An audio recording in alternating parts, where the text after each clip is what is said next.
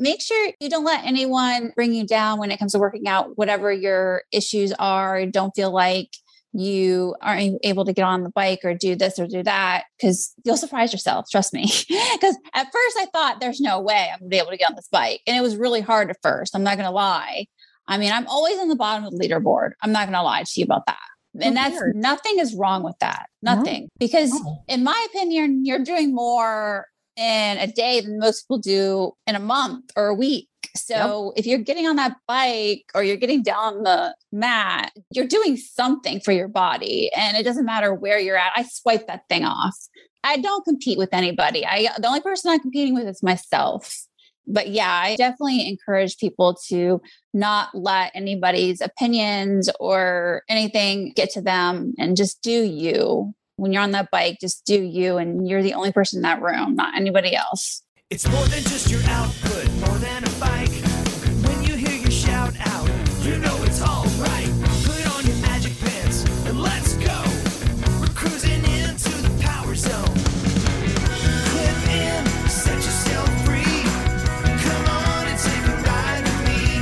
Know what you need to know and what's it all about. Everything you need, it's on the Clip Out.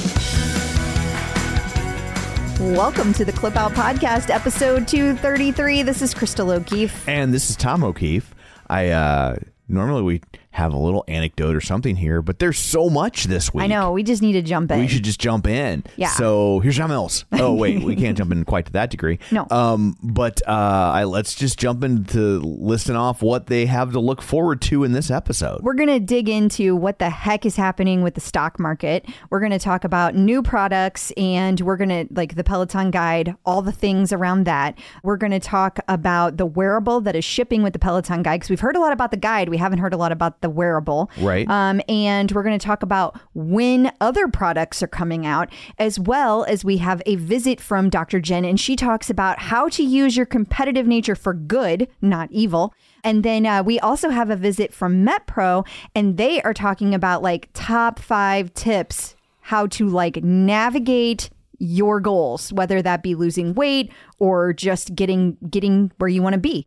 And then we also have a ton of stuff happening in the news. So we're going to hit all of that as well. Awesome. Well, before we get to all that, shameless plugs, don't forget we're available on Apple Podcasts, Spotify, Google Podcasts, iHeart, TuneIn, wherever you find a podcast, you can find us. While you're there, be sure and rate and review us. That would be helpful. And follow us so you don't miss an episode. We have a new review. Ooh. This is from Housequake 3121. 3121. I don't know what Housequake means, but I kind of dig it. I do too. It's like a fun, I feel like that would be a good band name. Yeah. It says fast paced and fun. I never listen to long podcasts. Well, you do now. Yeah. Sorry. Yeah. We trapped you, sucker.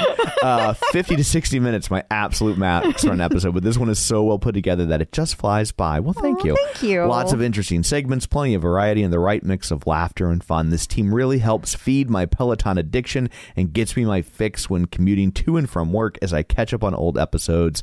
Leaderboard name is Zen Bob. So thank you. Thank you. Yeah, what a nice kind. review. Yeah. And it's also nice to hear, because sometimes we do get worried, like they do. I know. Sometimes they do get long, but there's so much that goes on in the world of Peloton.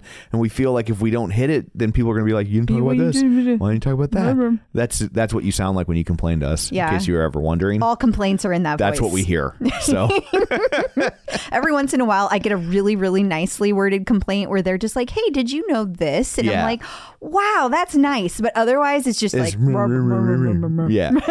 So, anyway, so thank you very much for that. Also, you can find us on the internet, where I guess you can reach out and make that voice to us. You can say good things too. Sure. We love good things. Yeah, that's nice as well. Facebook.com/theclipout. While you're there, like the page and join the group. And also, you can find all these episodes on YouTube. YouTube.com/theclipout. All of the episodes exist there, or at least the last 80 or so, in full HD. They're now in color. They are, yeah. Yeah, so we if that's an added advantage for you. So you can see just how pale and Irish I am. And finally, don't forget our newsletter at theclipout.com. You can get all the articles and links and things like that sent directly to your inbox so you don't have to go hunting for them later. So anyway, there's all that. Let's dig in, shall we? We shall. Run, lift, and live with John Mills. Joining us today, once again, via the magic of ZoomTube, it's John Mills. Hey, John, how's it going? It's happening. And you got your Fresh grandpa cut, lined shirt. up. Yeah, and you got your shirt on. You're all grandpa'd right. up. That's right. My line isn't really like this. That's fake. The way they have to go. At least they got to go back. They got to keep going back to make it right. At least you can still make a line. Yeah, well, I don't get got to a do little that. bit. It's No, a I little, don't. My line's all the way back here. Well, My hairline's not receding, it's retreating. is it marching right off your head? It is. Yeah. A couple weeks ago, my barber pulled out a pencil. I was like, "Oh, No, it's time he for the did not. pencil." He pulled out a pencil. I was like, "No." One time I was hanging out with Hulk Hogan. This is my life. And Wait, is this a true story? Because that sounds like a joke. This is a true story. So I was Okay. hanging out with Hulk Hogan and his handler or whatever. And he's got, and this has been about 10 years. He's like, "I see you're losing your hair." And I was like, "That's a weird way to start a conversation, Right? you dick." Right. And he's like, "You know what I do?" And he's like, "'Cause you keep it short, I keep mine short." He's like, "I actually got tattoos of dots in between the hairs." No, he did not. And I was like, "But what happens when all the other hair falls out?" Now you just have now freaking you just got dots on your tattoos head. of dots on your head. You could I'm make the sky in there, the stars. Yeah, I was like, that seems like a short-term solution. And he's like, "Well, it's that I'm not going that route." He's like, "Oh, it's those henna tattoos." And I was like, "So you got to go get your head tattooed every 6 weeks?" I'm like, "I don't." And you guys say women are high maintenance, He's and the this only- guy is tattooing his head. Okay, first hair off- on his head. He's the only person I've ever known that's done it, or at least it's admitted to it. I was just like, admitted, yeah. "This sounds like an awful plan." I would, Yeah, I don't like that plan. I'll just lose my hair, but thank you. If that goes that far, I'm just gonna let it go. Yeah, I'm like, it'll be fine. Yeah. So anyway, I probably shouldn't have bored everybody with that story because, like Smokey and the Bandit, we've got a long way to go and a short time to get I there. know. There is so much We stuff just to got talk done about. talking just about how talked we're about- going to go. Yeah. We immediately took Then we a left go into turn. hairlines. I know. John's Well, like, "You effing hypocrite." right? So I guess let's start off by, because we recorded right after the earnings call last week. I don't know if you can technically call it an earnings call anymore. Oh, dang. Oh, ouch. Dang. Did I? Bing. So the stock took a pounding. I haven't seen a pounding that bad since the last Tommy Lee Pamela Anderson sex tape. Whoa, Tom. Bing. It was harsh. It was harsh. It was harsh. It's Yes. still harsh. Yeah. It dropped again today. Oh, goodness. We're in the Ouch. mid 40s today. The mid 40s. That's the stock is solidly in wear a hoodie weather. I got water. Yeah, you need it. You need it. Yeah, drink it fast because at this rate it'll be ice soon. Yeah. We're going to drop below freezing. Yeah. Oh, we're almost back to where we started this ride. Yeah. Well, Oh, man. they lost $10.4 billion out of the market cap. No big deal. Yeah. Just a few million. Yeah. Oh, I'm sorry. Yeah. Just a few billion. What's a few billion among Few friends? Billion. Yeah. Yeah. Woo. It hurts a lot. It's a big drop. But I mean, yeah. we knew what the impacts were. We knew things were reopening. And then they said on the call that, they misjudged the reopening effect and how consumers were going to react to that. And so, I guess this is what happens when you have an analyst call and you don't hit numbers. Yeah, guess. Wall Street just looks at very specific things. They Right. they never have gotten what Peloton is, what they're doing. I'm still long game here. I feel like I am starting to be in the minority. I feel like I am last woman standing. It's just me and my shares standing in the middle of the room. I'm like, You're no, gonna it'll need be my okay. shares too. It's gonna be okay. I used to hold my shares like this. Now I hold them like this. Right, right here, right here. You're going to go to the stockholder meeting. It's just going to be two of you guys. It'll just be me and John asking Yes. questions. Hey, right. Well, But John's got questions. I mean, I'm long too. I gotta be now. Can't sell now. No. You know, I'm not going to deny it. We bought. We went ahead and bought. I think we did buy more. I believe that it's gonna correct. I'm not saying it's gonna go back up to 170 at the high, but I definitely think we're gonna go back up. Yeah. It's gonna be okay. It's just a shit week. It's a shit quarter. It's gonna get better. Yeah. I believe it. But there's lots of people theorizing about what's going on. CNN had an article about how Peloton created a cult around fitness and now it desperately needs a new play. And I think that's fair. I think it's fair too. And we'll get into it. I don't think the guide is it.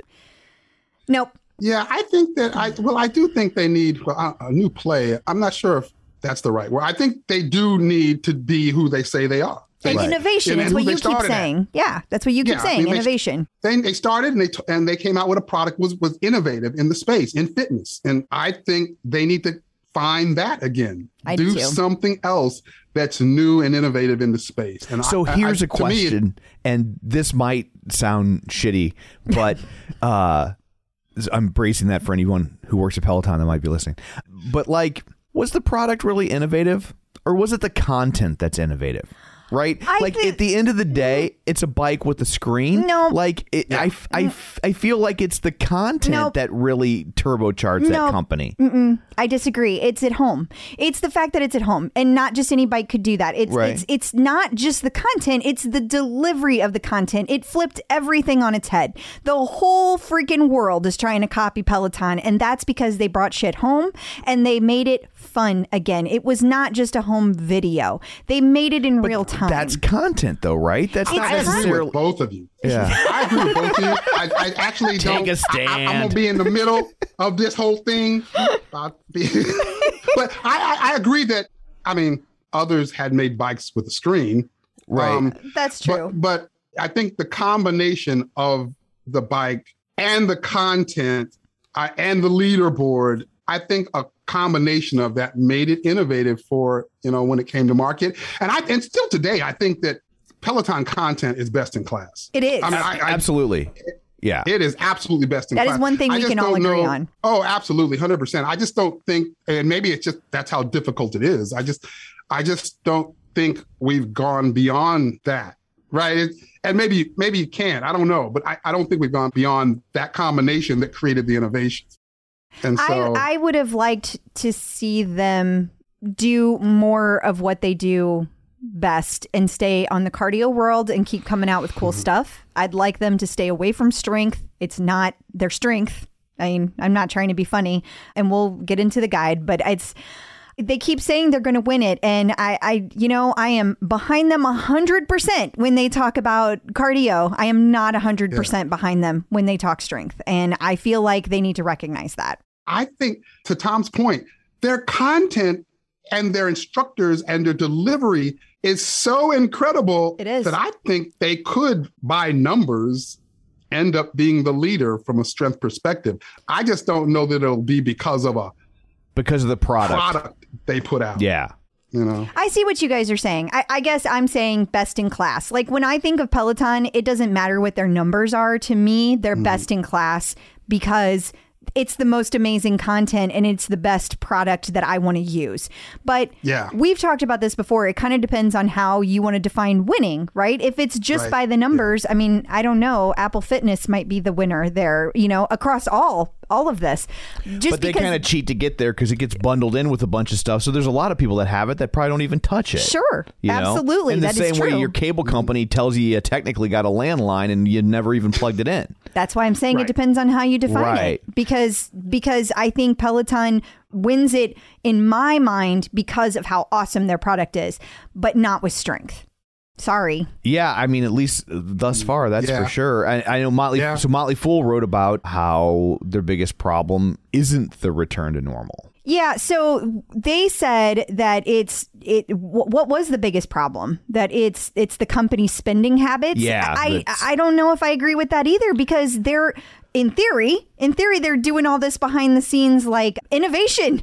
There should be all this R&D that's happening in the background, and I want them to spend on that. So I'm not sure I agree with that. Also, they're constantly spending money on infrastructure. And if they hadn't been spending money this year, then you know how long people would have had to wait to get their bikes and their stuff? And then that would have killed the stock, exactly, right? Exactly. And I feel like a lot of companies at this level or at this age or point in their growth, there we go, like spend a lot of money. Like Netflix went through this period, right, where they're like, we're going to spend a crap load of money creating new content, and we're just because people aren't going to license it to us in the same way because all these studios are realizing the value of it. And so I think that they're kind of in that part of the plan of like they're spending a lot of money because they're thinking of the future. They're not just throwing big giant, they're not just hiring Red Hot Chili Peppers to play their Christmas party like WeWork. Yeah.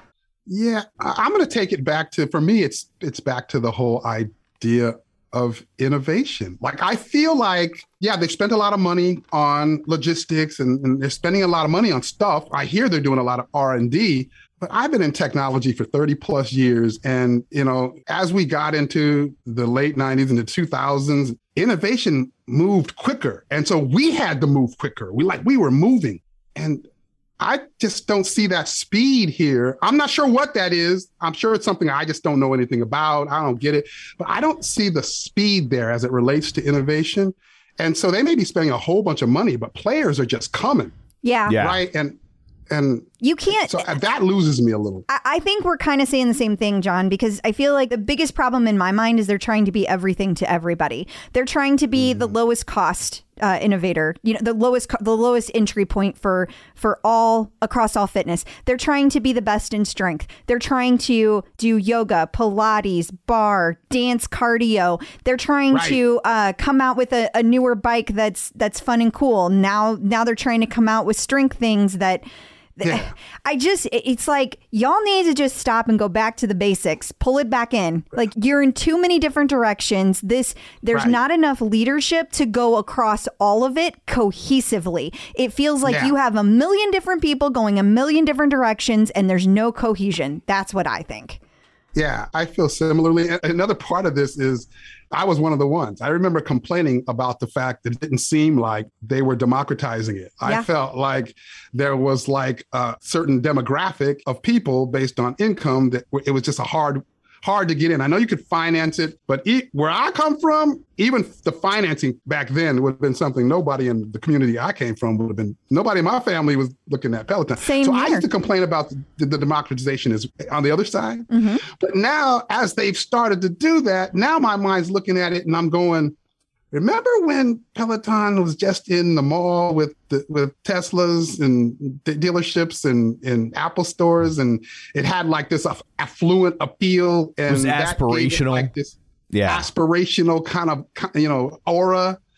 Now the bike is one of the lower cost bikes in the space, and now they drop a strength product that is the lowest cost of those types of devices for strength. Like, they're not the same Peloton anymore. Maybe that's a good thing, but it's different.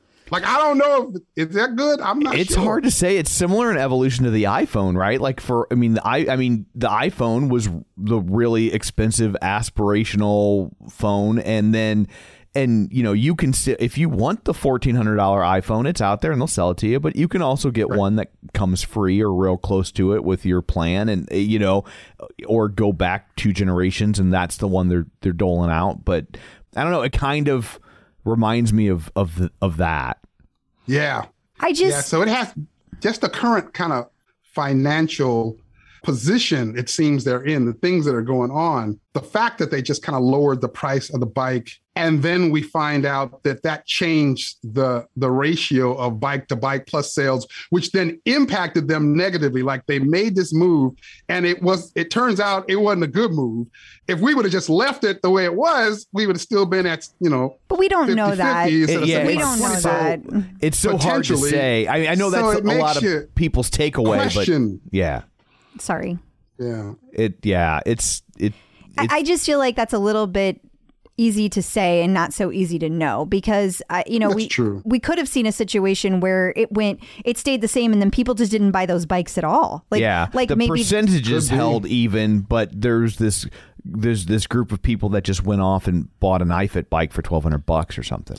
I think another thing that they're really struggling with is the cutting through all the noise, because I'm still seeing ads daily from all these competitors who are like, it's so much cheaper than the Peloton bike. And I'm like, what are we even comparing it to anymore? Like, there's so many versions of your bike mix at Beachbody, and there's so many versions of Peloton. What are we even flipping talking about? Like, give me apples to apples. I feel like a lot of times they're not selling against Peloton, they're selling against the perception of Peloton. But my point is when you're sitting there saying it's $1,000 cheaper than Peloton and you're not explaining which model you're comparing it to, I feel like that's what Peloton is up against, because, I'm the crazy diehard that reads everything about Peloton. I'm in the minority. Not everyone does that. I mean, what was it just on the OPP today that some guy bought a used hotel bike from Peloton that, like, it was one of the ones that was out there for like 2 seconds on the market. That was their what do you call it?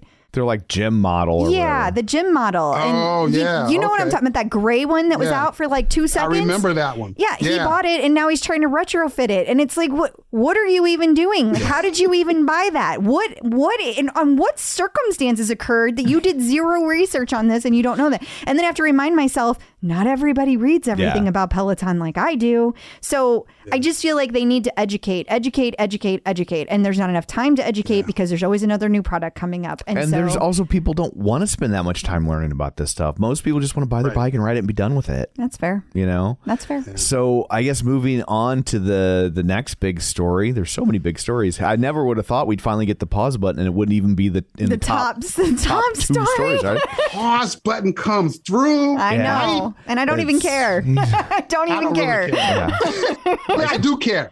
I care because I've been hearing people ask for that button for years. I know. Yeah. So I know. For that reason, I care. I'm like, okay, but they got what. No, that's true. Yeah. That's absolutely true. So Peloton announced their first, or not their first, but their next new product, the Peloton Guide. I can't even not shake my head as you talk about it. I'm upset about this. I'm upset. You start shaking your head before I know. You I'm just like, I'm already shaking my head. because like, guys, you came out with this price. It's $500. So it's $100 more than the Tempo Move. It doesn't come with weights. The Tempo Move does. And it doesn't even count your reps. It doesn't do any real form correction. It just lets you see how your form is. And as one person succinctly put it, so it's a freaking mirror. I'm upset. I'm upset.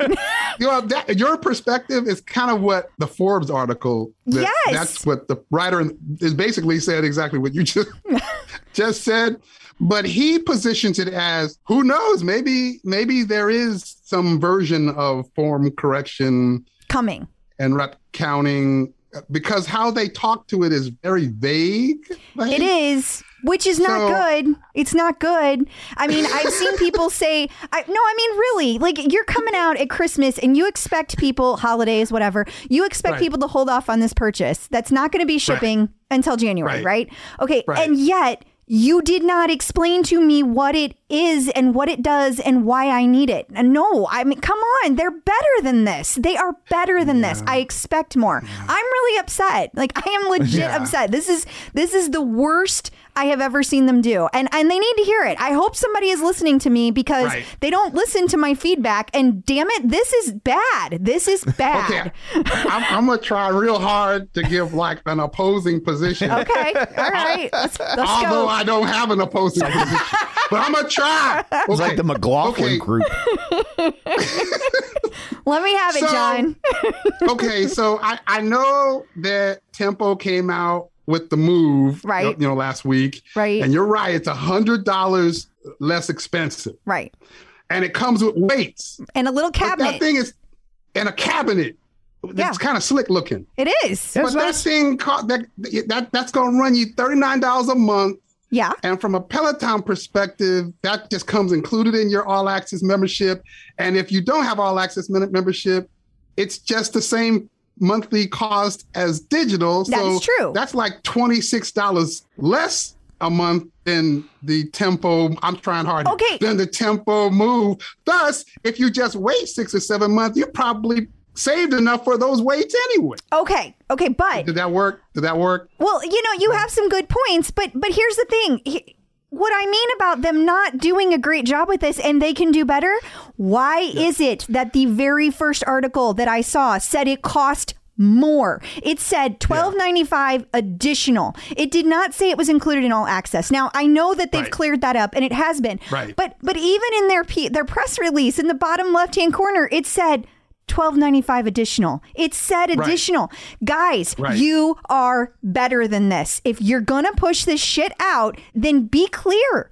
You cannot expect people to read your minds. And so and there's so many choices, to your point earlier. So like, I just feel it could have been better. I want to root for them. And I'm not saying this won't sell. To your point, John, it's going to sell. There's so many people that are going to get it just because it's included. But is that a good reason?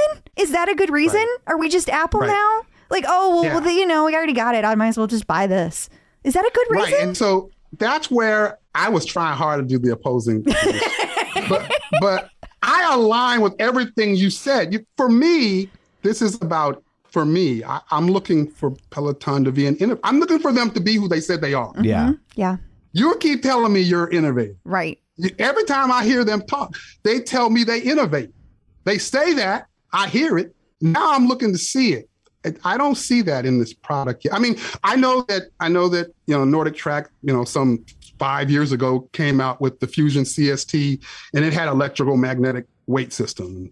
I guess you can call that innovative. And then Tonal came out with their product, and theirs it was like individual weight based, and it had like lifting modes, and it had like true machine learning, and like it was like a whole nother level. Now that was innovation. And Mirror comes out with their product, and it didn't do a lot, but it was reflective, and you could like see yourself and check your form. That's true. There's an innovation in that. Like, okay, I'll give them that. And then Nordic Track came out with that big old refrigerator vault thing. I guess I could say the storage of the weights has something in it that's innovative. I don't know. Okay. I'm pushing it to say that. But I guess there's something in there. I go, okay, that's innovative. Okay.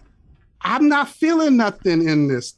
I'm trying to feel like something that I didn't see or didn't know or didn't, something. I'm just not seeing that in this as well. And how it was delivered and the timing of when seems like it was based on current environment, the timing of the announcement. Like it'd have been nice if it came out before the holidays. And like, the whole thing, I agree.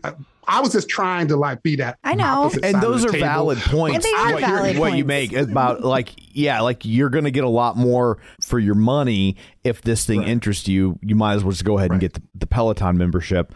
But yeah, I think that they'll sell some of these because the price point is low enough for a lot of Peloton users that's not a lot of money for some of them, and it's already baked in your subscription so why not? But I also feel like it has to go on yet another device. Like it's going to go on a TV, and instead of necessarily on your bike or tread. So now it might live in another part of the house for some people. I feel like the only thing stopping this thing from being the first Peloton clothes hanger is that it's too small to actually hold any clothes.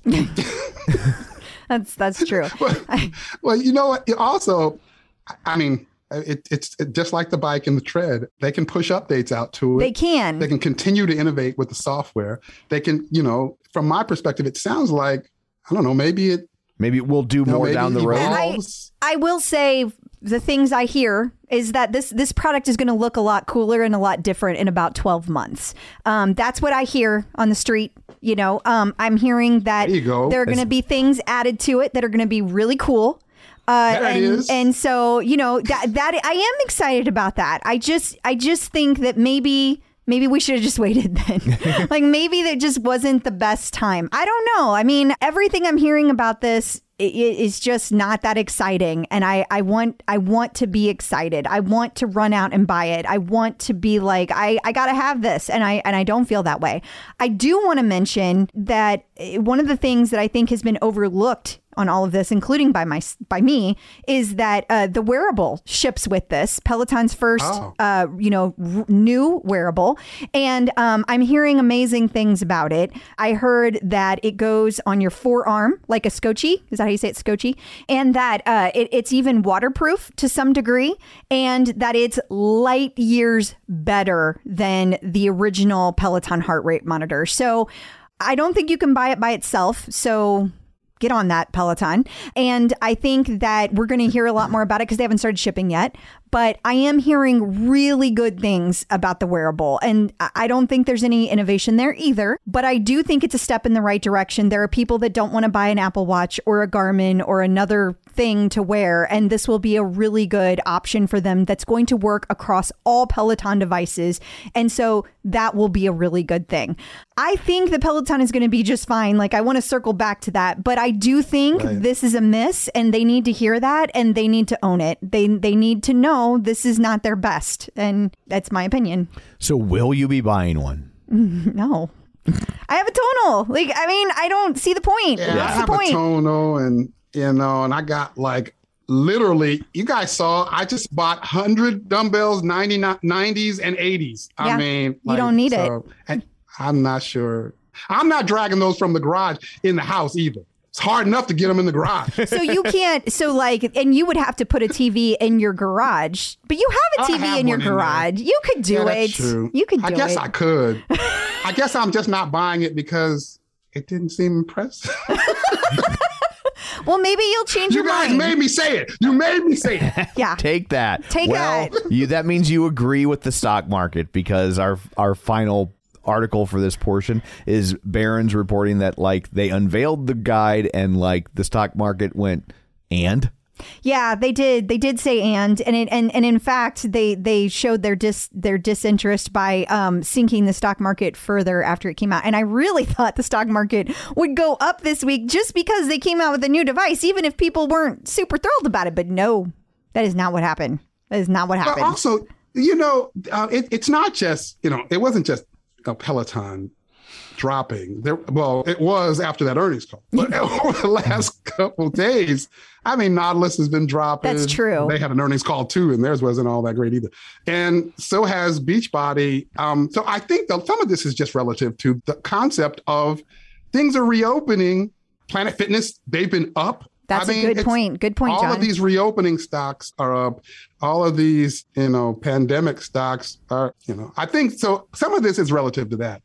But I can't help but also state that some of these decisions I got to assume, and some of this reporting I got to assume is a part of Peloton's challenge as well. Absolutely. So, one other thing that I do want to mention for people who are listening, that, I am hearing that the rower, which has been long anticipated, is coming out next year. But I'm also hearing we are going to get an official announcement at Homecoming. That's what I'm hearing. So, that gives people a little bit of a time frame, because I know a lot of people have been holding off. They've been waiting for years. And I think that people are going to be a lot more excited about the rower, because we know that the content will be awesome. And I think that will be something else that is exciting to people. Remember at Homecoming this year, it was announced that we were going to get a pause button. Oh, yeah. That happened. Yeah, now we got it. What was this, like 6 months later? It was weird that they told us. I guess it just wanted, I don't know. I can't explain that. They said later this year, like it was always the plan, but I don't know. I don't know why. Why did it take 6 more months? I don't know. It's just another element of speed of progression and innovation that keeps kind of pinching at my neck. So you've been in IT for a long time. Is it possible that as the system gets more complex, it just slows down innovation cumbersome, because now it's just so big and it's difficult to work within it now? Is that a thing? Absolutely. But absolutely. But how do you compete like that? I don't know. I got you. I mean, you're absolutely right. Things get more complex and you have to be more intent about how you test and how you manage projects. Absolutely. You got to be a little more agile. But I mean, that's how it works. To compete, you've got to adapt. And so that piece loses me. I don't quite. I don't get it either. And people keep saying, well, they just need to buy Tonal. Well, guys, Tonal's doing just fine. Tonal doesn't want to be bought. Yeah. You missed the boat if that's what they wanted to do, especially when you publicly say things like John Foley said, and I love John Foley, but I have never agreed with the statement that there is nothing impressive in the market right now. Tonal's fucking impressive. Excuse me. I mean, you don't have to like it or want to buy it, but it's not true. It's simply not true. Like, as much as I feel like Peloton, the bike, was amazing and like the coolest thing ever, I feel the same way about Tonal. And I think you're fooling yourself when you don't admit that. Like, someone jumped on me today in my group. Uh-oh. I was trying to defend the Peloton, the guide. The I was trying guide. to defend it. And I was going, well, it's the most cost-effective strength product in the space now. And they're like, cost-effective? Like, doesn't that include like its effectiveness and its features? And they were like, well, if it doesn't have the same features as like the Tonal and the other thing, is it truly cost-effective? And then I had to just switch it up. And I was like, well, I can't speak to that. I don't know the effectiveness of the features in these other products. Maybe I can just say it's the cheapest. I don't know. You're right. Maybe you're right. John was like, I'm going to leave now. I'm just going to walk out of that. I don't know why. I feel like, and I know Peloton will hate hearing this, I feel like the guide sold a lot of Tonals this week. I think it did. I think there were a lot of people that have been looking at that Tonal and like, but I'm already in the Peloton ecosystem. Let me see what they're going to give me. And they saw this and they were like, guess it's time to buy a Tonal. But I'm hearing there's going to be a Tonal-like device 2023. Like, it's coming. But is 2 years? Really? Yeah. Yeah, I'm hearing that. I'm hearing Peloton is coming out with a device that is Tonal-like. It's going to have, the arms and things. But we're talking 2023. What's interesting about that is Nautilus said in their earnings call, they purchased some company, and I can't remember the name of it now, but they're projecting out and they're saying sometime, I want to say next year, that they're going to be getting into building in more machine learning and AI into their products based on this purchase. And I was thinking, oh, wait a minute, all these companies kind of are building that in now. And now Peloton's in that space as well. But Nautilus is going to be a little further out. They're just a little further behind. They're trying to get there. This sounds like that. Like, Peloton's trying to get there, but it's just going to take, they're trying. They're just a little when you're not the best, trend. Sometimes you got to put the ego aside and just join forces. And that didn't happen here. I don't know. Maybe I'll be wrong in the long run. I don't know. I'll be lifting my dumbbells, though. I know. You love your iron. I love my Tonal. I'm going to do my Tonal, and I'm going to run on my treadmill, and I'm going to ride my bike. And I'm going to be happy with that 3. Run on my treadmill. I did a run this morning, it was a run walk. This morning. I had to qualify that. I wasn't running the whole time.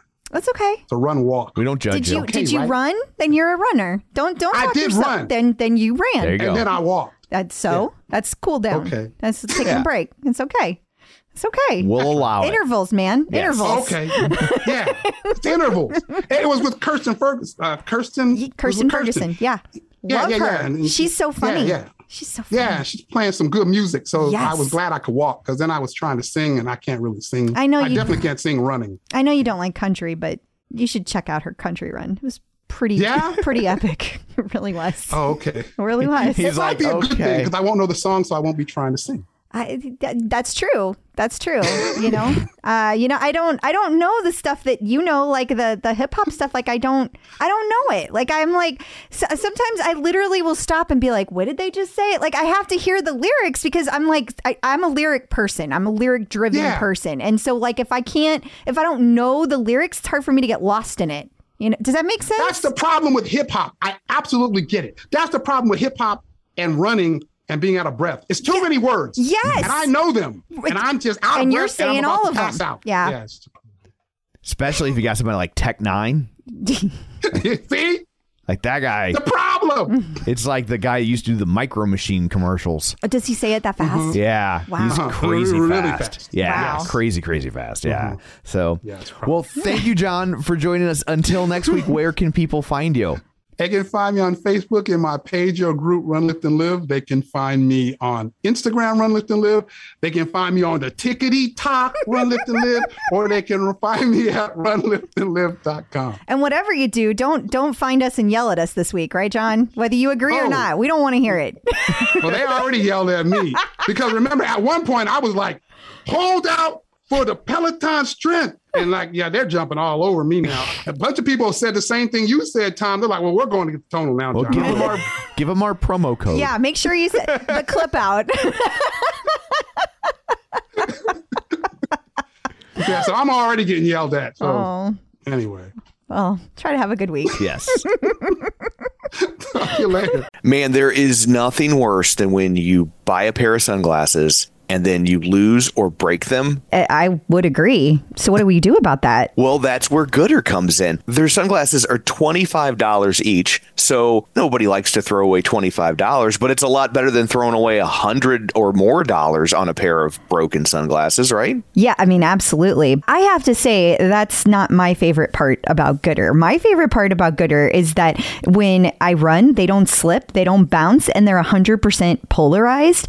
And they also come in like a million different colors and styles. For your $25, you're not sacrificing comfort, safety, or style. If you want to support the show and pick up a pair, Gooder is giving the Clip Out listeners free shipping on their first order.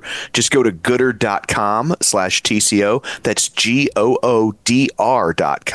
and use code TCO to get free shipping. Gooder offers a 30-day money-back guarantee and 100% satisfaction. Find your pair at gooder.com/TCO and use code TCO to get free shipping. If you're looking to avoid carbs, it's always a challenge trying to find bread that fits in with your keto lifestyle. Right, because you want to make sure that it tastes good and you want to make sure it has good ingredients. So I think Hero Bread does both. Especially when you're in the store, you are overwhelmed with bread choices. Yes. And I've had other breads before that claim to have low net carbs, and you are certainly sacrificing taste, texture, size. Yes. None of that with Hero Bread. No, because sometimes on the ones that have the low net carbs, they have like no substance to it. It's like eating air. It is. And Hero Bread actually really tasted good, and it felt like a solid piece of bread. Like I did not feel like I was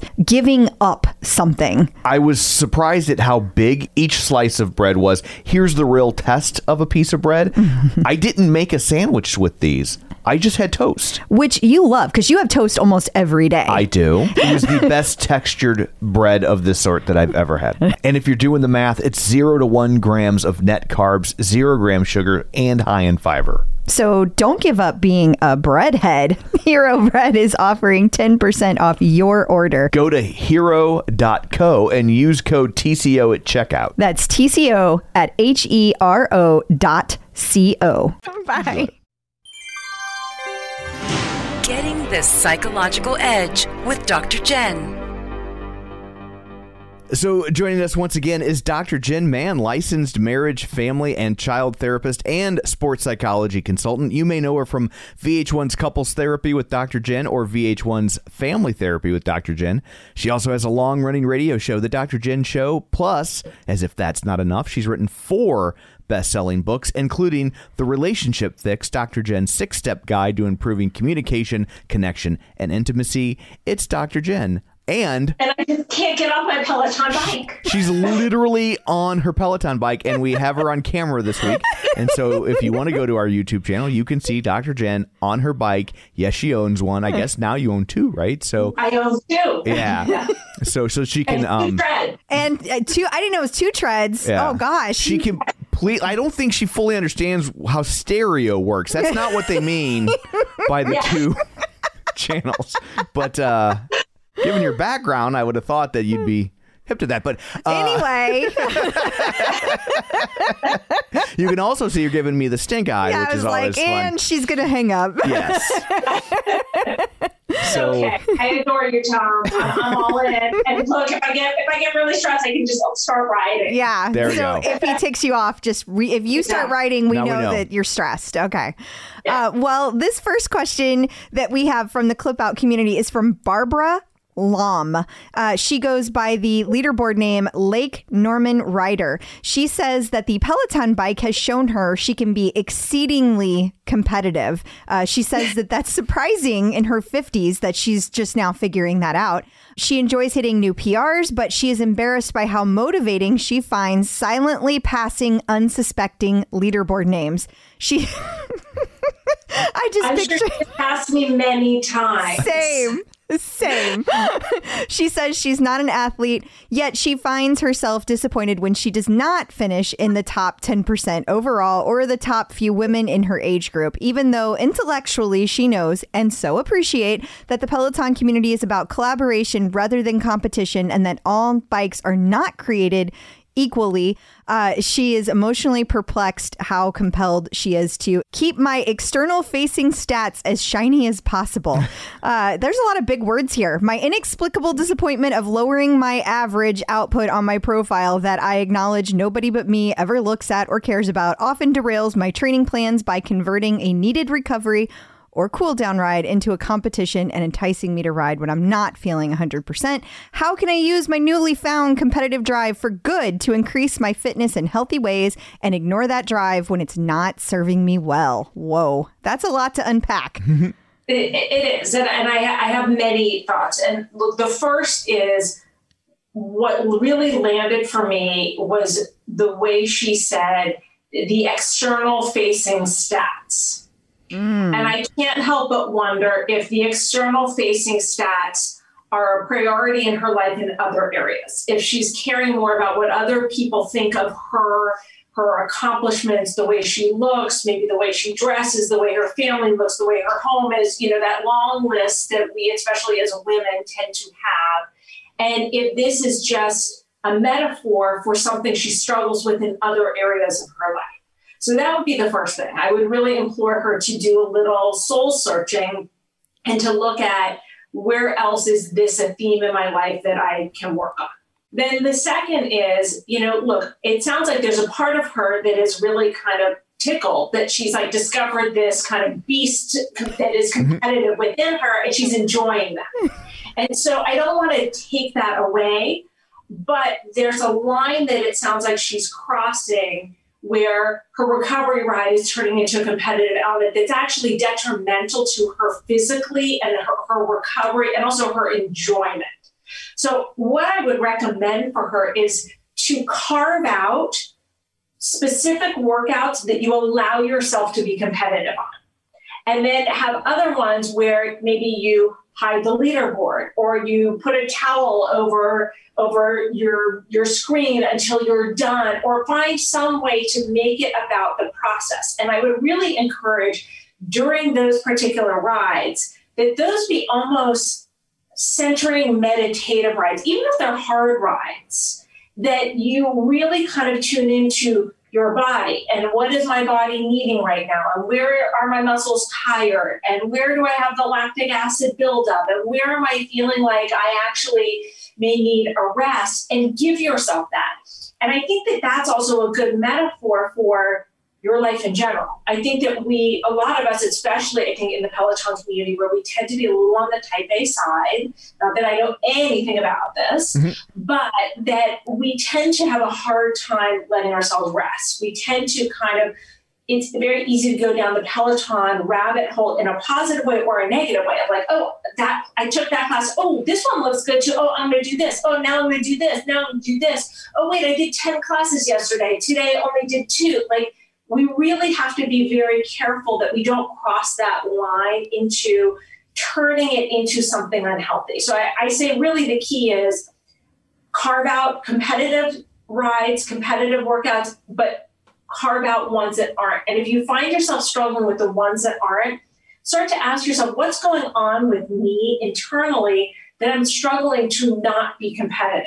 Am I having trouble sitting in my own skin? Am I having trouble sitting in my own thoughts? Because when we are so focused on the numbers and the other people and our stats and all that stuff, we're not necessarily in our bodies and in our minds, and it can be a bit of an escape. So I would really recommend that she pay attention to that and ask herself, what's going on that maybe I'm trying to escape? What's going on that maybe I am kind of trying to distract myself with all this other stuff? Can I add a personal training aspect to that as well? Well, I was just thinking that another thing that I feel like, in addition to all of the mental stuff you just talked about, that you got to give yourself time to have those slower rides, because that will allow you to PR more. You'll be able to do more if you take a little bit of a step back from a physical side. I just thought I would add that as well.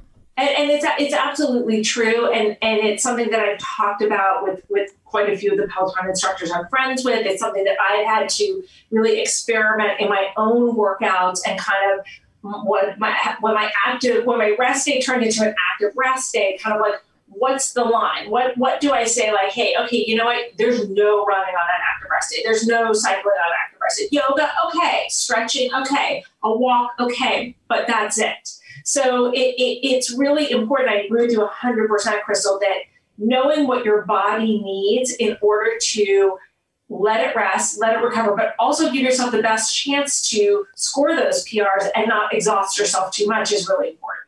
Awesome. I think it's interesting the way competitive people can react differently, just because I consider myself very competitive, which is why I don't do it. Yeah, right? you're the opposite. If I'm if I can't be competitive, I'm out.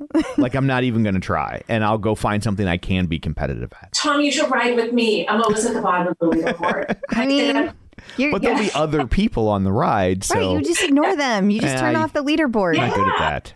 I watch, and look, I mean, I'm in really good shape. I'm a former elite level athlete, but you're not selling it. That's not enticing.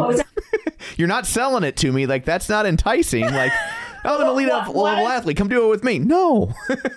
Well, one of the things that I actually like when people pass me is I get a kick out of people's leaderboard names. I love seeing people's leaderboard names. And if I'm feeling like I'm on a ride and I'm dragging and I'm you know what, I need something, I start to read people's leaderboard names. I love that. I think that's a great way to, make lemonade out of it and find something to enjoy. So I think that's a great also Peloton specific tip that not other people piece of advice other professionals could probably give. So one of the reasons I like running on the treadmill so much is because so frequently I'm not doing a live ride or a run. It's usually on demand. And as soon as I hop on a run, there's few enough people that are on the run that I can go through and high five everybody once, just to be I'm here, hello, and then I go away. Exactly. Awesome. Well, thank you so much for the advice. Until next week, where can people find you?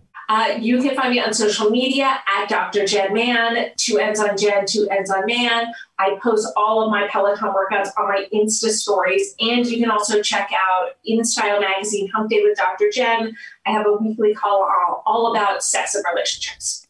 Awesome. Thank you. Peloton in the news. We touched on this earlier in the episode, but you finally have a pause button. Aren't you excited? I mean, I never cared one way or another. I know the people need it, so I'm not judging. It makes I've never understood the controversy. If you're against the pause button, just don't use it. Don't press it. Yeah. Right? I haven't used it. I probably won't use it. But the good news is that you're taking off the leaderboard, because that was the big hubbub around it. So if you do use it, you are immediately taken off the leaderboard, but you can still get a PR, which I also think you shouldn't be able to get a PR because it goes on your record. So I don't think. Yeah, if you took a big 20-minute break to get your win back. That's kind of bullshit. That's not really. But at the end of the day, you know what? That's between you, your integrity regarding what you think of your PRs, right?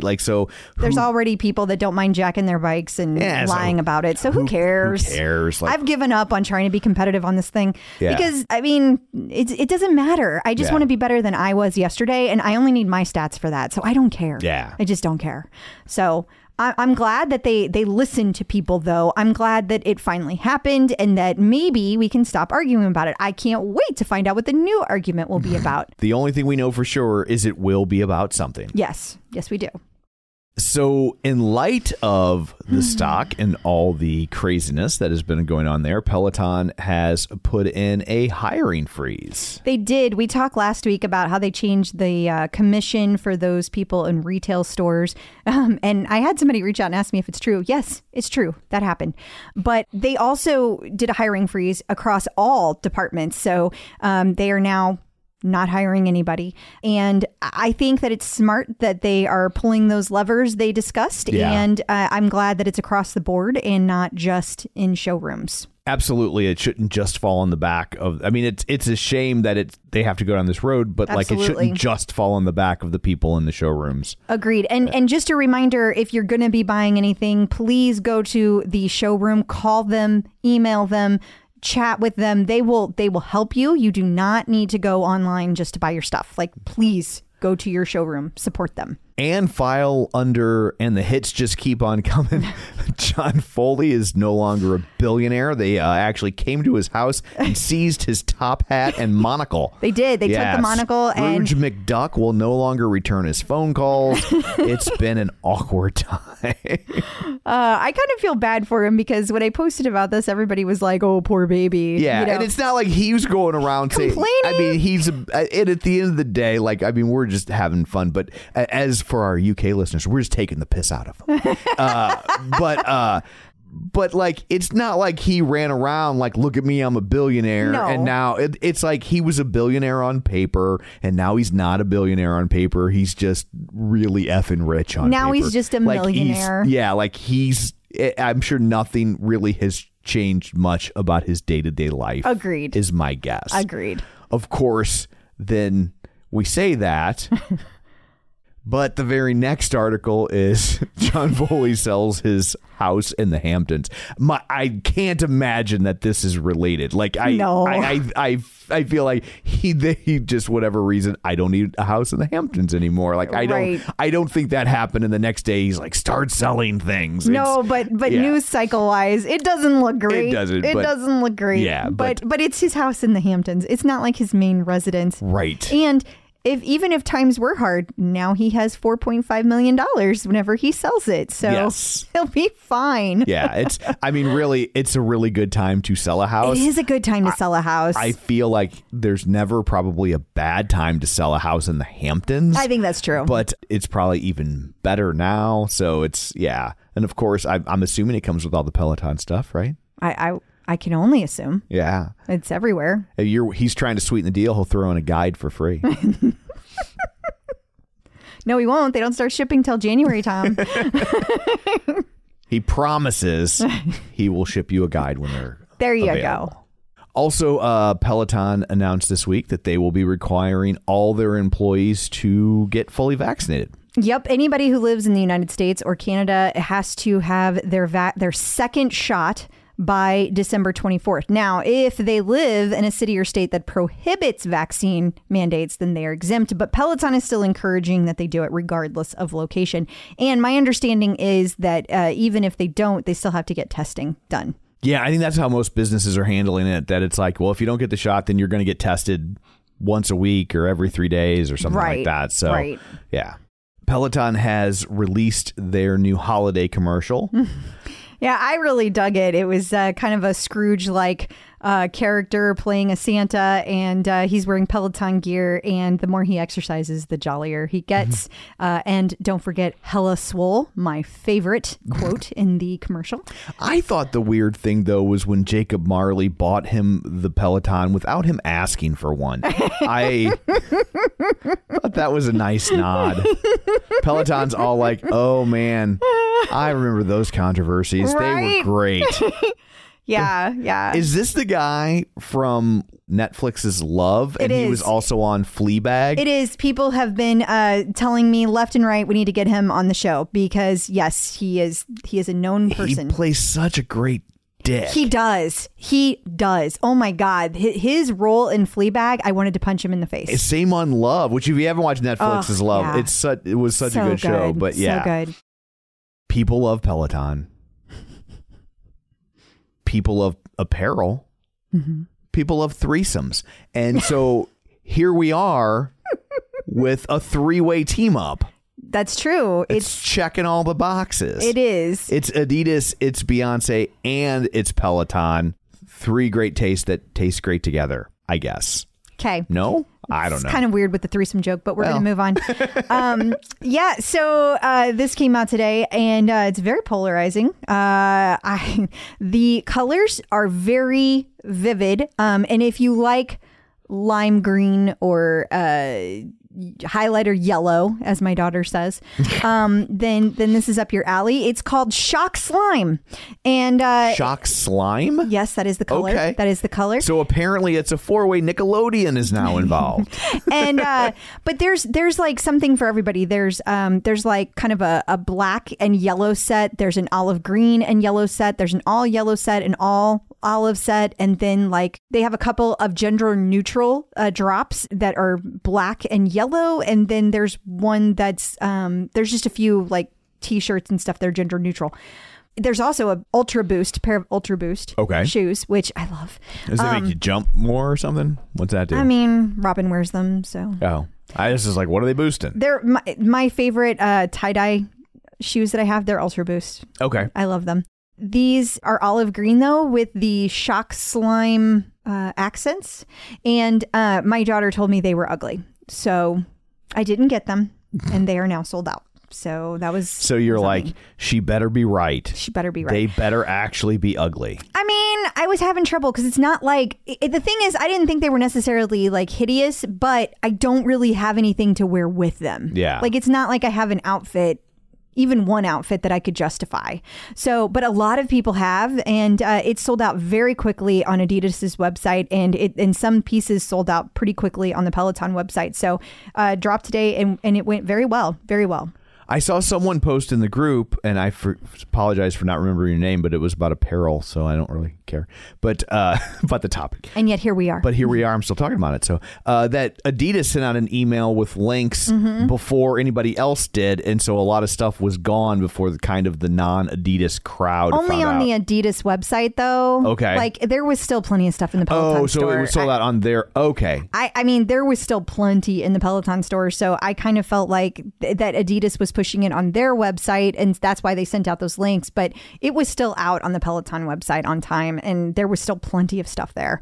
Now, as the afternoon wore on, it did. Some of the things started to sell out, but it was fine. It was fine. And I looked this morning. There was stuff that was already sold out in the UK and in Australia this morning, like when I logged on. So, wow. So things definitely did sell out fast. But what you gonna do? Yeah. I mean, I had a feeling it would. I did warn everyone. You did. Guys don't listen. They don't. At least some of them. Yeah. So Shape Magazine, last week's guest, Michelle K, has a review of the guide. I guess she's been using it behind the scenes for a bit. And so she has some Can you thoughts. believe she didn't spill the beans when she was just talking to us? Well, I'm sure she signed like a 45-page NDA. I'm sure she did. We'll give her a pass. Yeah, I guess. Yeah, but she was very, very happy with it. She felt like, it's going to do a lot for strength and that it has a lot of benefits. And, one thing that we didn't talk about when we were talking about with John earlier, one thing about this and the Tempo Move for that matter is it's great for small spaces. That's true. It is very compact and not. And so like, especially if you live somewhere where in an apartment, like in New York City, right. You don't have a big wall that you can stick a tonal on. This is a great alternative. I forgot to say that. And it is a very fair point. Yeah. And we do forget that. We make fun of living in the Midwest, but one of the things you get is space. Yeah. So it's not something we really think about because we do have space. And so we don't think about, not everybody has that. Right. Or they live in homes that are like older because there's so many older homes, in the colonial area. They were built like 200 years before anything we have here in the Midwest. Yeah. And so they have different materials that they used, and you can't always stick a tonal on those either. Absolutely. Windows Central has an article about how Peloton worked with Microsoft to add closed captioning for deaf users. Yeah, I had mentioned a few weeks ago that now there's live subtitles, and I kind of made fun of them because some of them are funny. Sure. But on the whole, they work really well. And I thought this was cool because it's kind of like the unsung heroes in the background that you don't always, know what's going on. Right. And this is pretty cool that if it weren't for Microsoft Azure, which is a platform, then none of this this would have happened. So it's really cool. There was a collaboration, and they were able to do that to make it more accessible for deaf individuals or people that need closed captioning for any reason. So eMarketer writes about one of the things Peloton is complaining about in terms of why they feel like maybe they've seen some drop in sales is that Apple has made some changes to their privacy settings, which makes it harder to do what we refer to as remarketing. Yeah, which I find funny because I did mention this last week when we talked about it. Yeah. Because that was really the gist of why Apple came up in context of the conversation during the earnings call. Yeah. And people seem to really be focused on this. It's like they're upset that like, oh, Peloton can't remarket to me. So, and I get it on the one hand because like, but like all companies are saying this. It's not just Peloton. Right. Like, and it's really Apple. Like we have all this data and it's worth a gajillion dollars. And so we're not just going to let you access it in the same way anymore, which is, I don't know. I'm not sure how I feel about that in terms of like, but they don't, just so you know, because you don't have an Apple. So I just want to be clear, make sure you understand that like part of the change is that now each individual app, I can say whether or not I want to be remarketed to. Yeah. So it's not just Apple saying we're not going to share it anymore. It's each individual consumer now making the choice whether or not they want to be remarketed to. Can you say no to Apple? I don't know. Like that, to me, that would be a big difference. If you can say no to Apple too. You can say it on every single app. Okay. I'm just, And just to tell people how little I care about this, like I say yes to almost all of them. Yeah. Because I don't care. Yeah. Like it doesn't bother me if they know where I'm going. I'm not doing anything that I'm upset about. Like I go to the stores I go to and I don't care if things are directed at me. I'm such like a marketing guy that I'm kind of like, well, if I like this company, I want to see what else they're going to sell. Exactly. That's kind of how I look at it too. Like it actually saves me time. So I just don't. Well, I guess I am too. Gizmodo has an article about the Peloton tread is back and it's very good. They're digging the Peloton tread. Yeah, and this was the Australian Gizmodo. Oh, there it is. .au. Yeah, I just wanted to point that out because there's been a lot of reviews about the new Peloton tread, and they've been very, very positive. It kind of got lost in the shuffle with the earnings call last week, but the NPS was very high, and it's because the reviews are so good about it. I'm hearing lots of good things about the tread, so hopefully we'll get back to kind of normal on that, and people will have their treads and they will be happy. And while we're talking about reviews, Shape magazine, once again, Michelle K. I don't know when she sleeps. I don't either. But did a review of the Bike Plus. I guess they just went ahead and threw a guide in the box as they shipped that over to her. But she has a review about the Bike Plus, and she was digging that too. Yeah, as she just seems to love everything that Peloton, which I don't blame her. Yeah. So yeah, most people know about the Bike Plus, but it's got lots of things that the regular bike doesn't, and so she highlights them in the Shape magazine. If you want to read it, Tom will send it out this week whenever he sends out the newsletter, so you can see all of the highlights. Oh, so much pressure. I know. Now you got to do it. Clip out. Joining us once again from MetPro to answer your nutrition questions, it's Angelo. How's it going? Hi, guys. Good to see you again. Good to see you too. So we put out the salt shaker. The salt. It's like sometimes we do a salt shaker. Sometimes we do like a fork and a knife bat signal. For you. Okay, so we have. Today we have a question from Vanessa Favell Sites, and she wants to know. This seems hard to me. Maybe the 5 best tips for adjusting metabolism and trimming fat that are easy to fit in a busy schedule. She says that counting calories and macros would be hard because she has a full-time job and 4 kids, etc. And it's boring. And she doesn't have much weight to lose, maybe 5 pounds. She's only trying to lose 5 pounds here and to tone, but eating enough so as not to eat too few calories and easy adjustments that she will actually implement. Whew, that's a tall order. there it is. Vanessa, you said? Yes. Okay, well, I'm just going to start talking. You guys tell me when I get to 5. Okay, fair enough. Okay, so here's what I'll do in this case. So I'm going to have to extrapolate a little because I just made this comment. I don't know whether you're a 350-pound power lifter or a 110-pound ballerina or anything in between. So enough calories to not lose muscle is very subjective. But what I can do is let me give you kind of my top disruptive behaviors. And so here's the trick. And hopefully, Vanessa, this is kind of what you were looking for. You're not wanting necessarily a bite for bite manuscript meal plan like we might do for a client, but you want give me a best of strategies, help me stay toned, but take off another 5 pounds. The key is all going to revolve around time management. Maybe you weren't expecting me to say that, but that's the number one thing that I talk with my clients about. Preparation. They know. Number one thing, preparation. And if you have, in fact, let me see if we can do this like someone's grabbing the cane. Give me one second. We lost Angelo. There you go. Okay. Oh, He's back. In fact, I have my handy dandy clipboard. I so happen to have 11 disruptive behaviors listed on it, as this is one of my seminars that I give. Number one, you can't make this stuff up, folks. Prepare your afternoon snack. So if I had to pick one disruptive behavior to rule them all, prepare your afternoon snack. But there's an asterisk. You have to prepare it in the morning. And here's why. Because if you wake up in the morning and you prepare a clean afternoon snack, we're going to get 2 for the price of 1. Because if you're already grabbing some fruit and nuts or string cheese and some protein or a veggie patty and whatever it is that's your jam, but that's healthy and clean, and you're putting it in a little brown paper bag or your to-go container, you're going to also have breakfast because all the food's there. So you're not going to miss breakfast. And then because you've prepared it and you set it aside and nobody likes rotting food in a brown paper bag, you're going to eat it because you don't want to bring that disgusting thing home, right?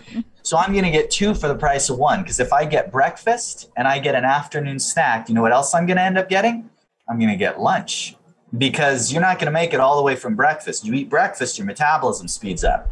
You're not going to make it all the way to the small afternoon snack, but you promised me on air that you're going to eat that afternoon snack. So what's going to happen? You're going to get a reasonable lunch. You're not going to overeat at lunch because you know you have an afternoon snack coming. And if you have an afternoon snack, that means you're not going to have low blood sugar and eat everything in sight at dinner, which means you're more likely to get a good dinner, which means you're less likely to eat Doritos after dinner. You see how that works? I'm just knocking them dead. Winning, right? Okay, number 2. Don't exercise. What? Until your food is prepped. Okay. Phew. Don't exercise until your food is prepped. That's a rule I actually have to impose for some of my clients. Really? Because it's that important. And it's not that I don't want exercise. You guys know this. We know. Yes, we know. The food is so critical. The food is so critical. And so many people will just recount their routine. And I wake up every morning at 4:45 so I can get to the gym at 5. And it's 2 hours out of the day. And they work so hard and they get there and they wait in line for the piece of equipment that they want to use. And then they wait in line for the shower that they prefer. And then they change and they have to drive home because they forgot something before they go to work. And it's such a big rigmarole. But I want to do this for my health and I want to lose weight and I want to be healthy. So I'm doing all this workout. Hey, what are you having for lunch? Oh, no clue. Yeah. I really do all of my food prep on the weekend for that reason, because I know the week is going to be too crazy. It's not going to happen. It's not going to happen if I wait. That's it. And I do it because she's doing it. So I'm like, well, I guess I might as well come in and get in her way. Yeah, we really need another scale. We need another food scale. Yeah. It needs to happen. So number 3. Okay, number 3. I'm going down my list here. Okay. When you plateau, try this. And I know that intermittent fasting is all the rage right now. And yes, there is science to that, but try this.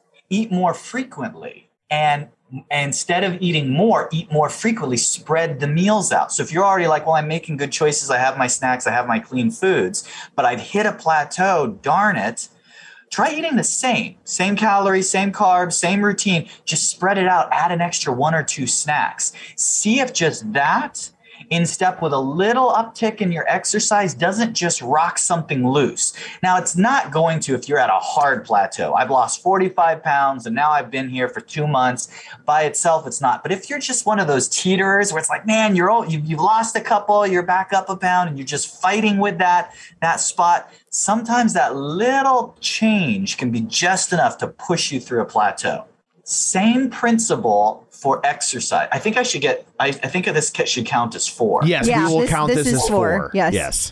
Same principle for exercise. Shorten the duration of exercise, but exercise more frequently. Guys all the time asking me, well, what can I do? I'm going to work out even harder and do this boot camp or do this just grinding session where I'm going to lift so much weight I get squashed at the gym. And I'm like, how many days this week are you going to work out? I got there twice. Easy. See if we can get 4 or 5 days, but just simple. Shorten the length, get it intense, get in and out, simple. Because frequency beats intensity. Until you reach a certain point where you're getting paid to lift the weights that you're lifting, frequency as a habit and lifestyle is going to beat intensity. And here's why. Because if you have the frequency, the intensity will come. If you have the intensity, there's no guarantee that the frequency will come. I used to have a bag set aside as proof of that in the gym for people who can show up after not working out for an entire year and work out intensely. We would call it the throw-up bag. Frequency does not have to meet intensity. So, okay, number 5, last one. Long-term values are better than short-term goals. So I can give you all of these hot tips, tactics, strategies, but at the end of the day, long-term values beat out a short-term goal. Here's a short-term goal. I have a high school reunion. I'm getting married. My best friend is getting married and she wants me to wear that. All of these things, short-term goals, great. But what happens the day after? Where are you at 3 months, 6 months?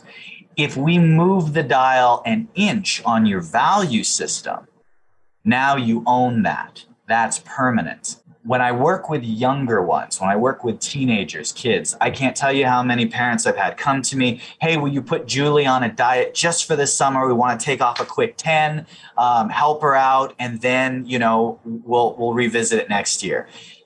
No, probably not. And here's why. Here's what I will do. Over the summer, let's get her to fall in love with healthy foods and an activity that she likes that will get her moving. Why? Because at that age, that can parlay into a value that will mean something the next summer and the summer after it. Otherwise, the only thing that 30 days is going to do is she's going to remember it as the summer that mom and dad made me eat this and not do that. And it's going to actually move the dial away from a good value in some cases. So the same principle applies to us adults, long-term values. And if you use short-term goals, tips, tricks, and tactics to get there, more power to you. Awesome. Well, There's that is 5. We were counting. Yeah. We need a little bell to ding. Yeah. But well, thank you so much. And if people would like information like that tailored for their own fitness goals, where can they find you? metpro.co/TCO. Awesome. Thank Love you. to talk with you. Thanks, guys. Thank you. Instructors in the news.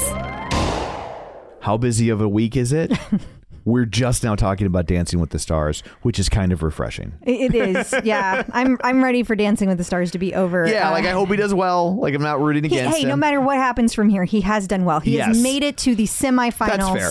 So, but I'm just saying, I'm not rooting against him. Oh, no. I'm just kind of sick of talking about Dancing with the Stars. Yeah, it's just not our thing. It's just not our thing. But I have to say, I really appreciate the gentleman, Mr. Cochran, who contacts me every Monday and makes sure that I'm watching and I know what is happening, because without him, I would be so behind on Dancing with the Stars. Yes. So he keeps me on track and I need it.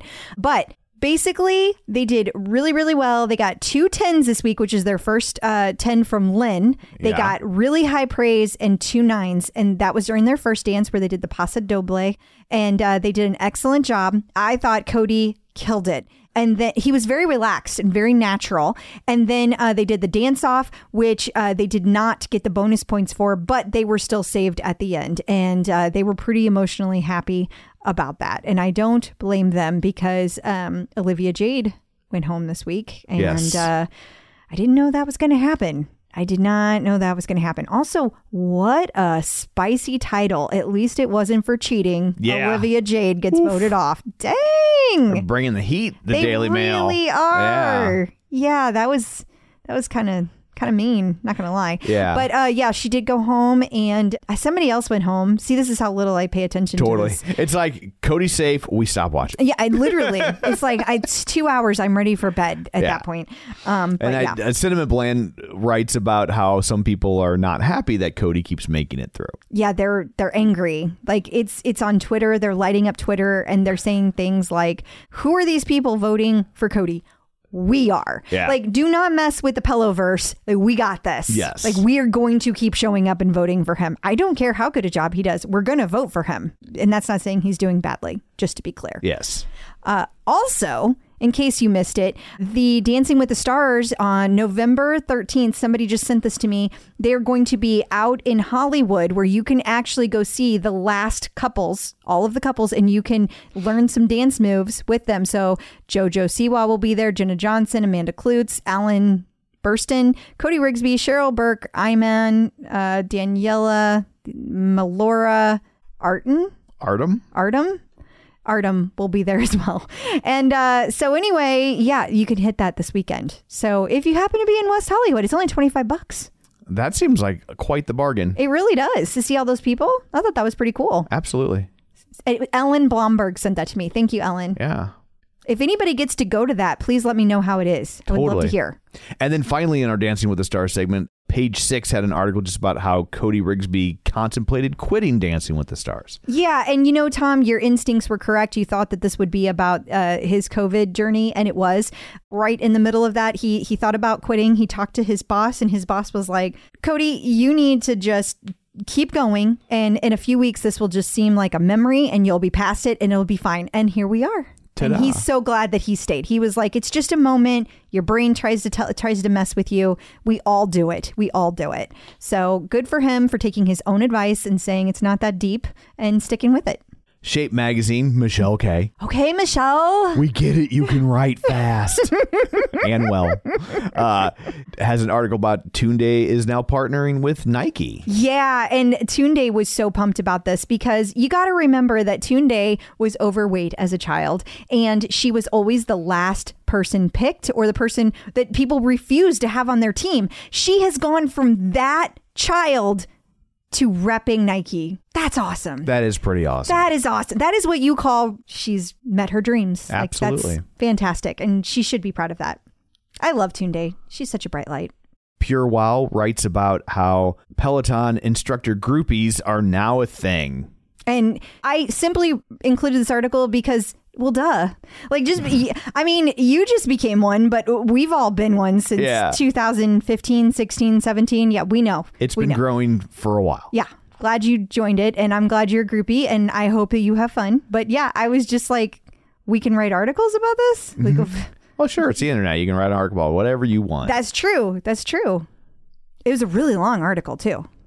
She gets paid by the word. Okay. Runner's World was spotlighting all these celebrities who competed in the New York City Marathon last weekend. And one of the people who made the cut was none other than Robin Arzon. Yes, and they gave her time. It was her 27th marathon, but it was her first one as a mom. Congrats to her for finishing in 3 hours and 57 minutes. And she was also supporting Every Mother Counts. So that's pretty awesome. And I have to point out to you, because I saw it, Neve Schulman, because we've been watching Catfish like crazy lately, and 3 hours and 22 minutes. Holy cow, Neve Schulman. Go Neve. Yeah. Go Neve. He is really skinny. He runs really fast. Clearly. Yeah. I saw while we're going to the next article, I saw that tons of people were out there supporting all the Peloton instructors, and there were lots of Peloton instructors supporting each other and the Peloton community. It was pretty cool seeing all the pictures and all the people out there. That is awesome. And then once again, Michelle K. We should just give her her own segment. We're gonna have to get a Michelle K. sweeper or something here. That would be amazing. Yeah. Do you think she'd do that? That'd be so cool.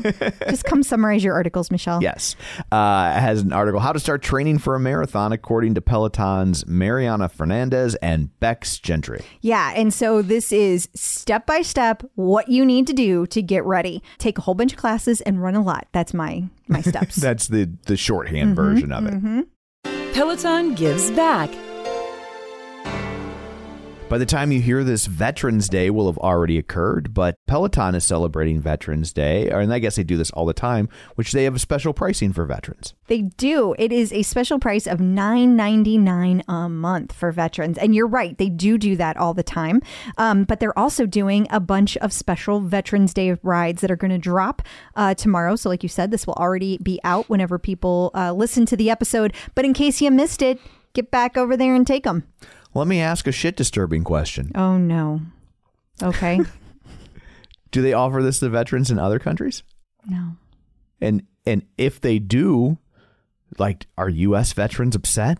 The other veterans get the... You know, on this topic, I just think if you're going to go down this rabbit hole, you got to know that, like, we also celebrate a whole lot of Christian or secular holidays, and we do not celebrate a whole lot of Jewish holidays or Indian holidays. Yeah. So when I saw this, I was like, you know, like that used to be like, of course you're doing things for veterans. And then I'm like, well, now they're in so many different countries. Like, what does veteran support look like? Like, does it look good or bad to support a German veteran to a U.S. vet? I honestly don't know. I don't know. I cannot weigh in because I am not a veteran. Yeah. Yeah, I know. I'm too big of a pussy to have been fighting in a war. And I don't follow directions well. So yeah, I got that going against me too. But we do appreciate those who do. We do. God, where would we be without them? Like, legit. Thank you. We'd understand those German classes a lot better. Checking out the competition. So Swerve Fitness launched a virtual group cycling competition for gyms. Yeah, and I only care about one thing. Okay. That is that it is, this was started up in part by Marion Roman, who was one of the original people who co-started Peloton way back in the day.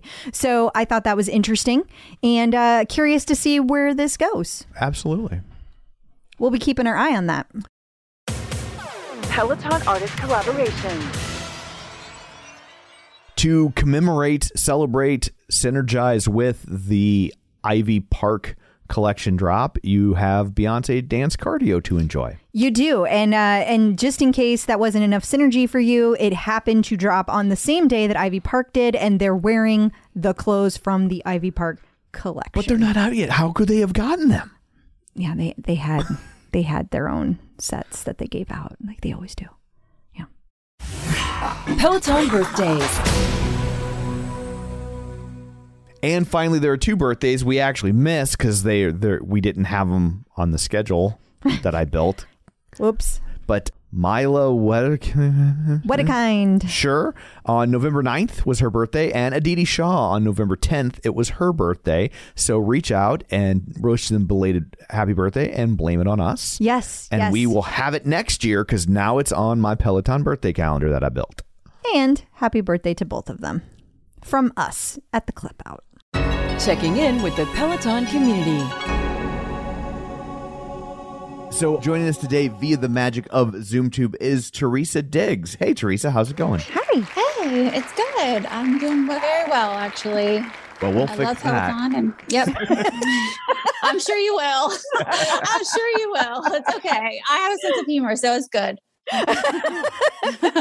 Well, that's good. Otherwise, you were on the wrong show. Yeah, I get that. No, it's fine. I'm game. So tell us when you first found out about Peloton. Like, how did Peloton come on the scene for you? Okay, so this is kind of funny. I've been eyeing Peloton for 4 years now, like 4 years before the pandemic started. And it's even before it got really super popular. And I kept on telling my husband, can we get a Peloton? He's like, what is that? And I'm like, it's a bike, cycling bike. We don't need that. We don't need that. And he's like, you have a gym to go to. And I was going to the gym regularly and doing a lot of things. And I was seeing a physical therapist as well. So he's like, we just don't need it. And I just kept bugging him. And then the pandemic started. And I had to quit my gym because everything was in lockdown. And I live in Louisiana. So everything was a total lockdown. And I couldn't go to the gym. And I didn't really feel comfortable going to my PT because I'm immunocompromised because of medications I take due to my health conditions. And I really honestly felt like, okay, can we get a Peloton now? Because now we can, I can do this at home. And my husband was an avid runner and he was very athletic when he was in college. So I'm like, you can do it too. It's just not just for me. So he actually gave in to me. He's like, fine, which he usually ends up giving in to me anyway. So I knew he would do it. So he finally gave in to me and we ordered one. And right when the pandemic started, we ordered like 2 pairs of shoes and all the stuff that goes to the Peloton. And at first we were like so scared of it because usually when we get an exercise equipment, this is the reason why I didn't want to do it, is because we had a treadmill before and it would just be like, we hang clothes on it all the time. Like we would never even use it. So he's like, if we get this, we have to use it. And we got it. And we actually we have a 1-story home.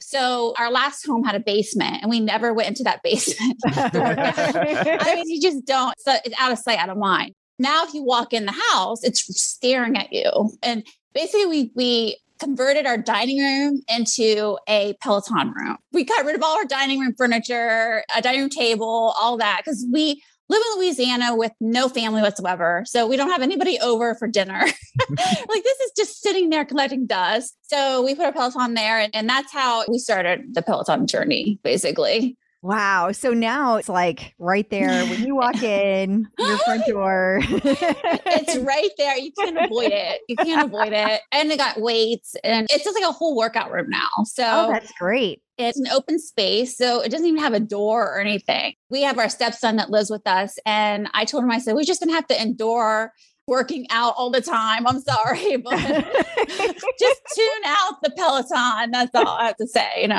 Just tune it out. I think more and more people are doing that, like getting rid of like the rooms that like they bake into the design of a house that you don't ever actually use. Like we don't have a dining room anymore. Like we turn it into the video game room for the kids because we're just like, we never sit down we have a kitchen table, but like a dining room and like we're going to use it anyway. So we're not those people. Like even if we have people over, it's just like a party or it's more like stand around and have finger foods, not everybody sit down and we serve you food. We're just not those people. I definitely think it's like a dated sort of concept where you get a separate room that's a dining room. All of our houses, we have had those dining rooms in them. We just don't use them. So it was a non-event for us to like realize, hey, this is stupid. We don't need this dining room. But it's not a non-event though, right? Like people get so kind of like locked in on the idea of like, you have a kitchen and you have a dining room and you have a family room. And I'm just like, it's your house. Use it however you want. I know, but those traditions are like so baked in. I mean, for me, I was like concerned that like if my family came, they would like judge, like, oh, you don't have it, like you're not using it.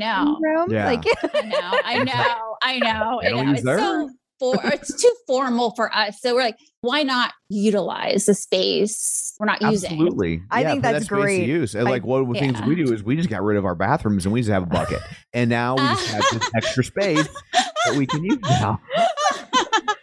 No, Tom, that's not a thing. We all have our own bucket. That's not a thing. For hygiene purposes. Because it would disgusting. It would be gross if we were sharing a bucket. I mean, we're not Cretans. Okay, I don't know what is going on in your like vision of this house, Tom, but that is absolutely untrue. We have bathrooms, Teresa. Like I don't know what. Okay, thank God. So I should just let you know. Here. I'm like, what am I don't blame you. I'm worried. Just an FYI, be a bucket in the garage. Just don't look inside of it. That's why we have no one over because Tom does that. Nice. Yeah, I don't blame people. Yeah, I wouldn't want to come over either with a bucket. Yeah, that's okay. So you said you were going to the gym, you were going to the PT before you got your Peloton. Has the like amount of time you exercise, has that changed since you're able to exercise at home? Yes. Oh my goodness. Just going to the gym, getting ready, and just getting the motivation to drive there. It's like, it was a task for me. I don't know why, because since my health conditions, I require a lot of sleep. And that's just part of my life. And 14 hours of sleep might seem a lot, but when I wake up, I feel like I have 6 hours of sleep. So It's a lot different because of my health condition has gone significantly down. But when I was working out the gym, it would take me longer to even like get ready, get myself situated and everything. And now I just get up, throw my hair in a ponytail, put my workout clothes on, and I spend 60, 80 minutes just on the Peloton, doing not just on the bike, but I also do a lot of hardcore on the floor, which is like a lot of strength and a lot of weights and things like that, and bar and Pilates. So Peloton has changed dramatically my view on exercise, because I feel like I spend more time doing exercise, and also the cool downs are very important for me, and the stretching. And I never did that before with the gym. Also, PT wasn't as aggressive as I wanted it to be. They were very careful with me, and I didn't feel like I was getting anything out of the PT. So tell us about the health issues. Like, I know that you have a couple of different things going on. Yeah, my health issues, huge fluctuations. But back in 2000, I'm going to be 45 in November. So I was only 23 years old. I suddenly went to heart failure. I mean, I had all these heart failure symptoms. And even when I went to the doctor, they still didn't believe that I was in heart failure. They thought it was just anxiety. I mean, I was working 2 jobs, going to school. I was doing a lot of stuff, and they just couldn't believe a 23-year-old would have anything wrong with the heart.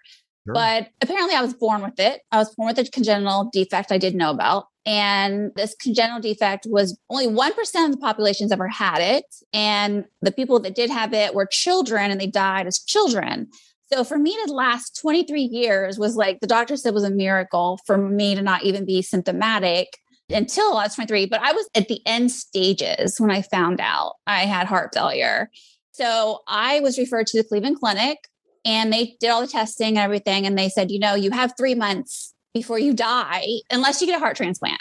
And I didn't even know what a heart transplant was. I honestly, it was 20 years ago when they were just starting to do those. Now people know about them a lot, but 20 years ago, it wasn't that common. So I was like, what is a heart transplant? And we got to, take your heart out because it's diseased and replace it with a donor heart. I was really scared because I was still a child, basically. Yeah. And I planned my life out, which you should never do. You should never say, I'm going to get married at this age, and I'm going to graduate college, get married. I'm going to be this, I'm going to do this. I mean, because you never know what's going to happen in the future. And that's what I did. And it really threw my plans into the dumpster, because I'm like, now I have to get this transplant. But it worked out. 3 months later, I got listed on the transplant registry, and they listed me. And within the week of them officially listing me, the last day, my cardiac enzymes went really down, and they said, I'm sorry. They told my family I wasn't going to make it. They're like, she's not going to make it in time. And they found a donor heart for me, the last possible second. They really did it. So I got my heart, and I exercised totally. I mean, they said you have to be like an Energizer bunny when you get a heart transplant, because you have to constantly keep it moving. And I did that.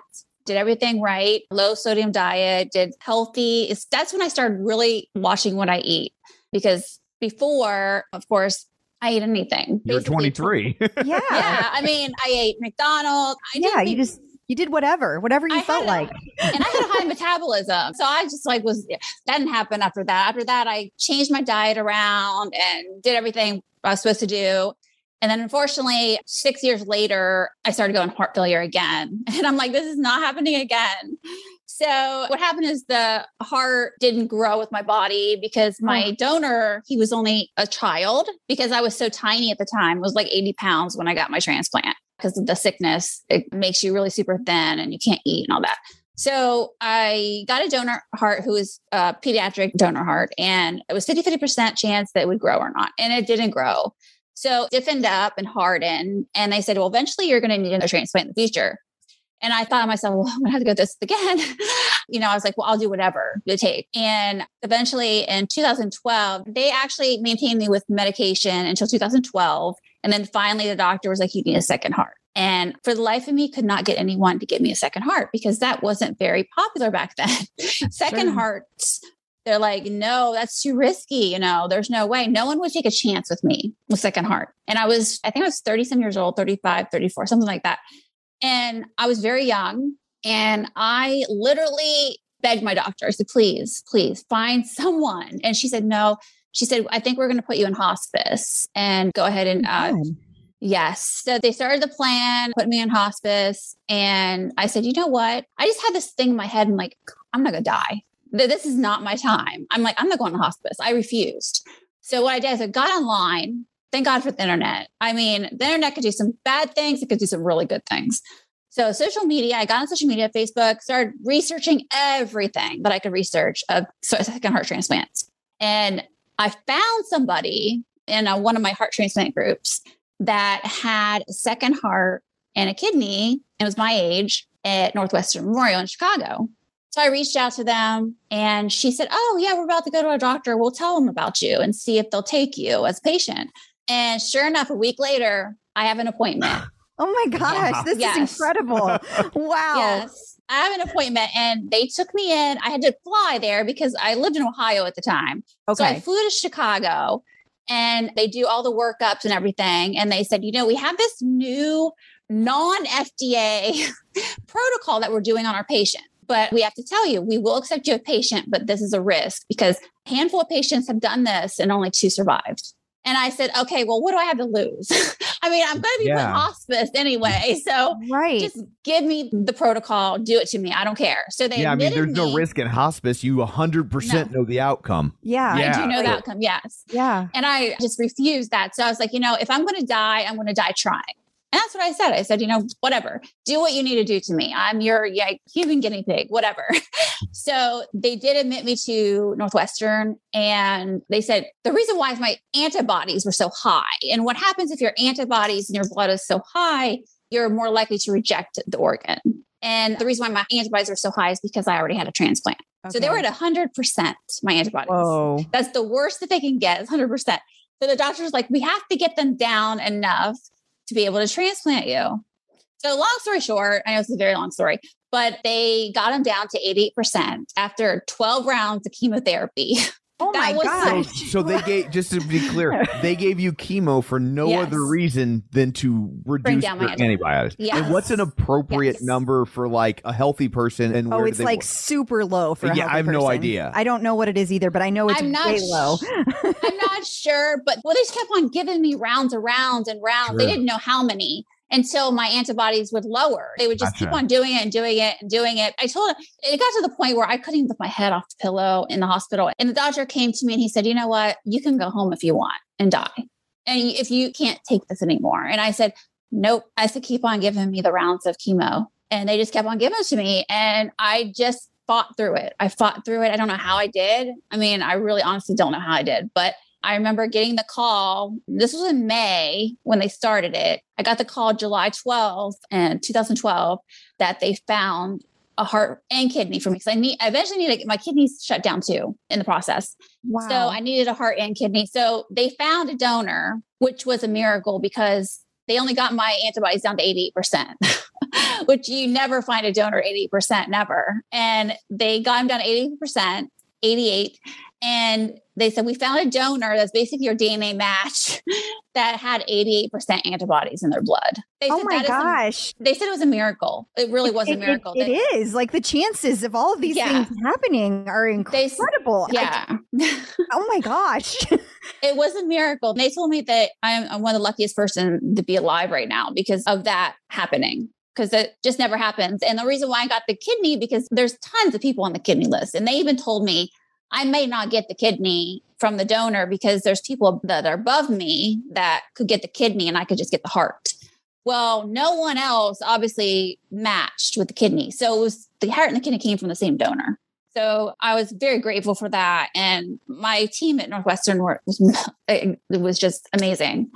It was harder to recover, I have to say. And this goes into the Peloton thing because I lost all my muscle mass because I was in the hospital for so long. I basically was a toothpick. I literally was like, imagine a toothpick. That's my body looked like, a toothpick. I couldn't even get off the toilet. I was so like weak. And I remember when I got discharged finally from the hospital, I went into Cole's bathroom. I went out for the first time with my friend. I went into the Cole's bathroom and I was sitting on the pot.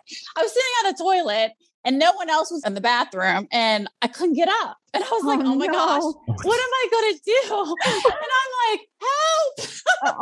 And I literally could not get off the pot. And it was horrible.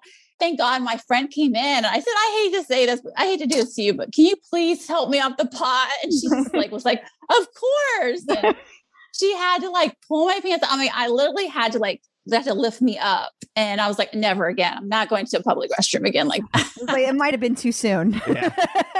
It was too soon. I'm bullheaded. But she had that 30% off coupon. There's only so much you can expect her to resist. I mean, exactly. I mean, I had to do it. Yeah. I love Kohl's. But yeah, my muscles were not my strength. My core was so weak. I just couldn't I couldn't get off the floor even if I tried. I had to crawl and actually get on, like latch onto the couch and pull myself up. It was terrible. It was really, and that's when they gave me PT, but still. How long were you in the hospital altogether? It sounds like a really long process. May, June, July, 3 months. I was in the hospital for 3 months. But then after my transplant, July though, I actually had to stay a month afterwards to recover, like in the hospital, because they have to do PT in the hospital. So maybe 3 or 4 months. And then you have to stay in the area as well. So we had to stay in a hotel because we lived in Ohio. So we had to stay in a hotel and I had to get biopsies and stuff like that back and forth. So it was a long process. And I honestly, it was harder for me the second time than the first time because I was so young the first time. But everything happened so fast the first time. And you didn't really know what to expect, or there's something about like knowing how hard it's going to be that your brain is just like, ugh. My brain was like, it was harder. Definitely harder the second time, like recovery and everything. I knew because I was getting older, my body was different than it was when I was 23. I bounced back better when I was 23. But yeah. Whoa. Yeah. Wow. So I'm curious, like when you get a transplant like that, either time, is there like a period where you're just almost like walking on eggshells, like waiting for it to like... Were you scared it wasn't going to work? Right. Like, is this new organ going to do what it's supposed to do? That just seems terrifying. Yeah, it's a very unknown situation because they say if you don't, you got probably 2 years before you're out of the woods because you could lose your transplant organ like in a heartbeat. A rejection can come on, an infection, everything. Yeah, it's very, very scary. The first time I got my heart, I got a really bad infection and I got some rejection. So I had to go through. They have a protocol where they give you a lot of immunosuppressants that are high dose and like prednisone, steroids, all that stuff to reverse the rejection. So yeah, I was very, very scared, especially since now I had a kidney to deal with. And I didn't want to go on dialysis. I didn't want to go back in the hospital because I was terrified. After 3 months, 4 months being in the hospital, trust me, you get sick of being in the hospital. And I bet. I was done with the hospital. I didn't want to go back. So I did try to do everything. And sometimes you can do everything you can and you can still get problems. It's just one of those things. But yeah, I was definitely walking on eggshells after my transplant. I really was. Was there a moment where you remember thinking like, hey, like this is going to stick as okay as you can be in that situation? Yeah, I think after a couple years, I was like, okay, this is okay. I'm going to be okay. And then 5 years went by and I was like, you kind of forget sometimes that you're a transplant patient. I'm glad you can. I was wondering if you could. Yeah, you can forget it. Yeah, this is me. I don't want my identity to be a transplant patient. I want my identity to be me. Yeah. So I hardly talk about it unless someone sees something. And I've done some commercials to promote organ donation. And some people recognize me and they'll be like, hey, I saw that. What's your story? If they ask me, I'll tell them. Or if I'm doing any volunteer work or something, I'll tell my story. But other than that, I don't like to be known as someone who has been sick and had a transplant. That's interesting because I view you as strong. Like that would be my takeaway from that story, is that you're so resilient and that you are such a fighter, and that you were like, no, I'm not going to back down. Like to me, that's that's something to be admired. You know, I think that's really amazing. Like I'm just like, man, I'm such a dirtbag. I'd be milking it while it would work. I'd be like, I'd be calling to make dinner reservations. I need a table for 4. By the way, I've had 2 heart transplants. No, it out there. That's funny. No, I try to remember my donors. I'm very cognizant about what they gave, what their family gave, and the gifts they gave. Moment, I'm sure. It's a very bittersweet moment. And when I was younger, I felt guilty. My first transplant, I felt guilty. I don't know why did I live? Yeah. Yeah. Yeah, because why did I live? And that person died.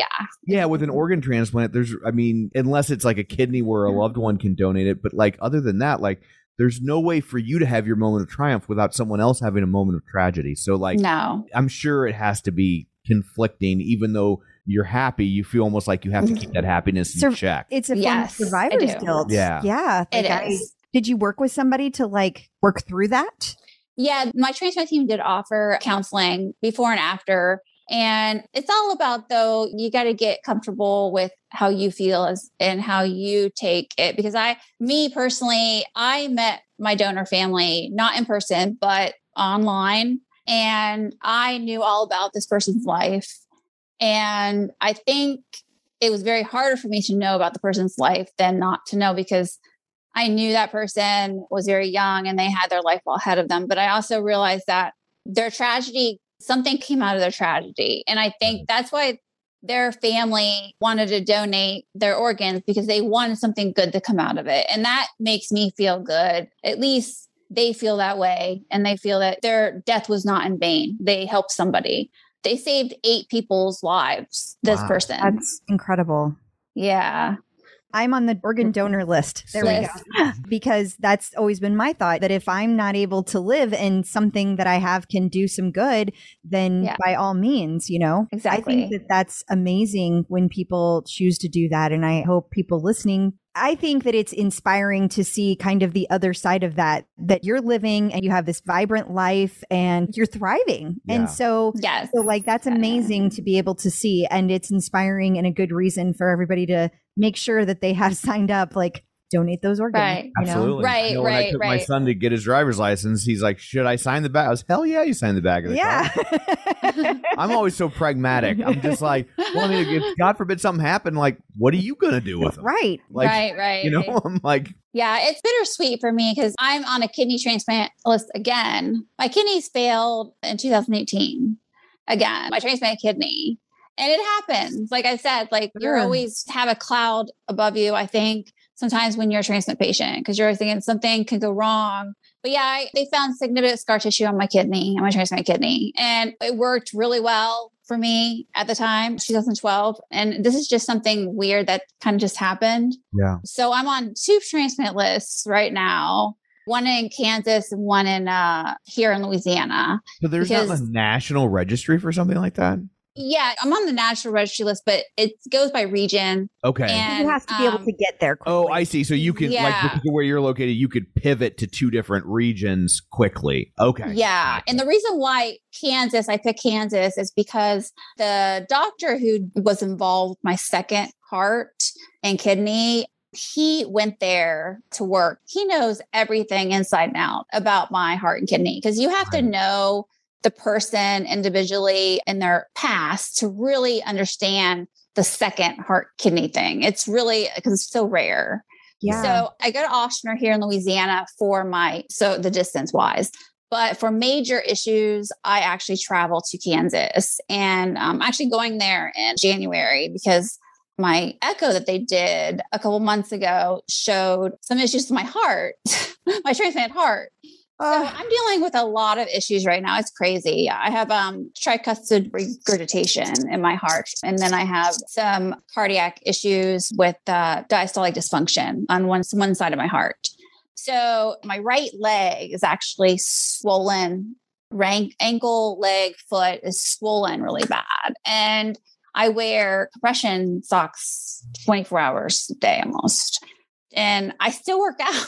I was like, yeah, how are you working out? Like, I don't even understand how you have the will, number one, and number two, the ability. Like, it just sounds painful. Yeah. The thing is and it's weird because I get knee injections in my knees because of arthritis in my knees from all the medications for all the years. So all the medications I take are kind of, they're nephrotoxins, they're toxic and things like that, but they keep me alive. But they do bad things to your joints and stuff like that. And my arthritis is in both my knees, and I can't do front squats. There's certain things I can't do, but I work around the stuff that I can't do, and I do the things that I can do. If that makes any sense. It totally makes sense. Like cycling doesn't bother my knees. It's weird. I mean, cycling is actually easy on your knees, but the front squats, I can't do. Lunges, I will do hardcore on the floor. I'll do Pilates. I'll do bar. That doesn't bother my knees. And usually my leg that's swollen is usually contained by the compression sock. So I just keep on going. I just don't want to get sicker. I don't want to end up in the hospital. And I try to my core is as strong as it's ever been in my whole entire life. Put it that way. Since I've been on Peloton, really, my core is amazing. Wow. Yeah, it is. So how many days a week are you working out? 5 days a week, sometimes on weekends. And I do this because I know eventually I'm going to have to have surgery, some type of surgery, maybe a stent in my heart or something. And I know my recovery time will be so much better if I'm stronger going into it. And that's what my doctor told me. So my doctor encourages me to do this. So yeah, I find that fascinating because it's like, as someone who knows nothing about science, I would be like, don't use that heart as little as possible. Like, don't watch scary movies. Don't listen to sad songs. No, he told me, he's like, you just maintain your physical health and still eat properly and exercise. The Peloton's great. He does the Peloton himself. And so he knows all about that. He's like, yeah, just keep on doing what you're doing because obviously you're doing something right because you should be on dialysis right now because I'm only 15% kidney function right now.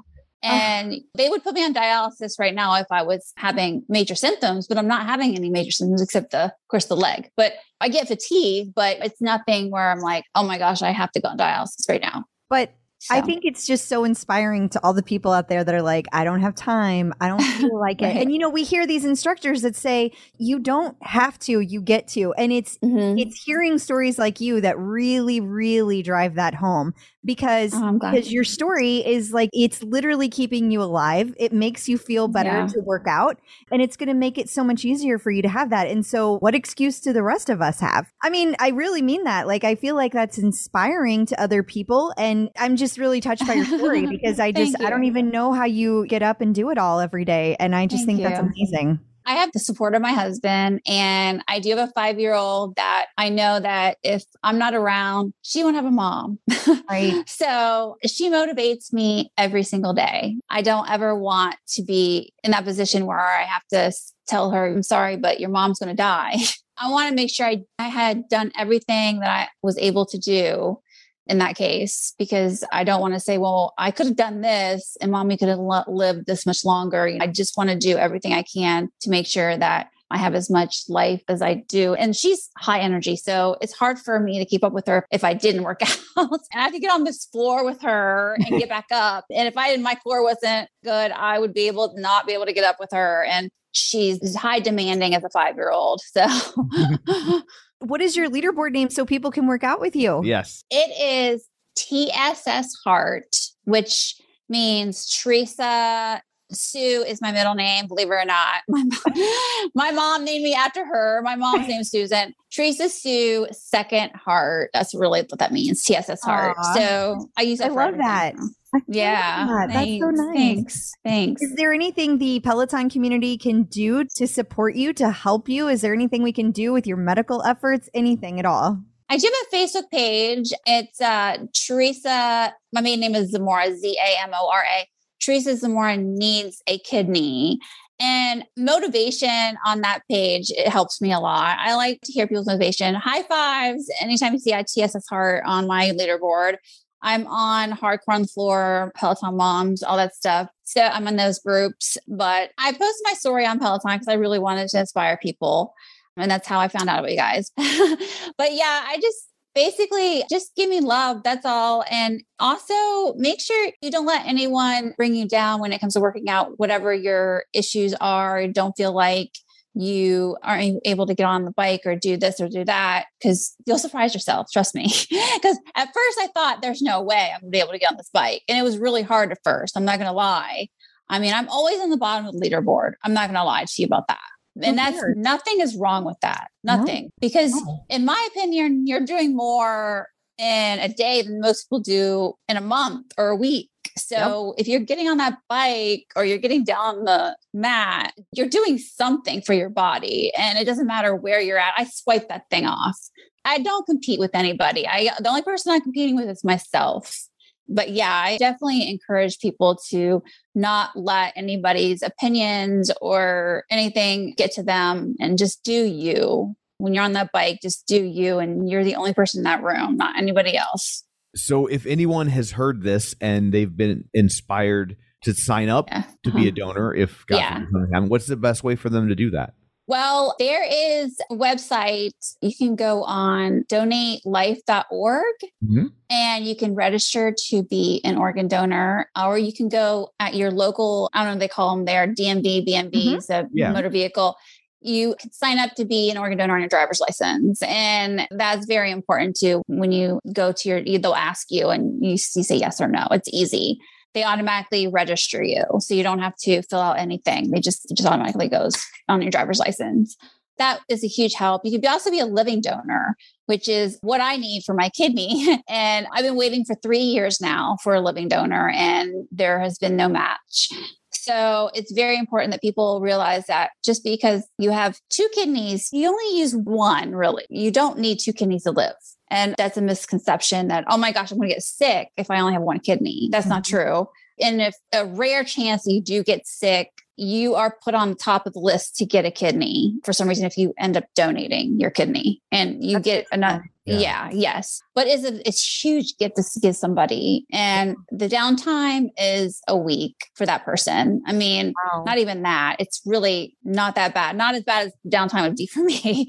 But yeah, donatelife.org is the best place. And there's also, wherever state that you're in, there's always a donor organ procurement organization that manages if you want to volunteer and things like that, like Donate Life of Ohio. And there's one in Louisiana called Donor Legacy, which I've done a lot of events for. You can help by doing the events for those type of organizations as well. Awesome. Well, thank you so much for joining us today and sharing your story with us. Thank you so much. Fascinating. Oh, no problem. No problem. Good luck to you with everything. Thank you. Like, I know that that's a lot to contend with, and it's amazing how well you've been contending with it. Yeah. I just try to stay positive because negative is not an option for me. So positivity and laughter is like one of my big things. Like laughter is my medicine, I think. Yeah, that's definitely it. Awesome. Well, we will be cheering you on. Yes. Thank you. Yes. Thank you so for hanging out with us today. Okay. Yeah. Thank you for having me. Well, I guess that brings this episode to a close. Until next week, where can people find you? I'm going to be sleeping because that was an exhausting episode. It was a long one. There's a lot going on. If you did want to find me, you can find me over at facebook.com/Crystal D. O'Keefe. You can find me on Instagram, Twitter, the bike, or the tread at ClipOutCrystal. And you can find me on Twitter at Roger Kubert or on Facebook at facebook.com/Tom O'Keefe. Find the show online at facebook.com/TheClipOut. And of course, sign up for our newsletter at theclipout.com. So that's it for this one. Thanks for tuning in. Until next time, keep pedaling and running.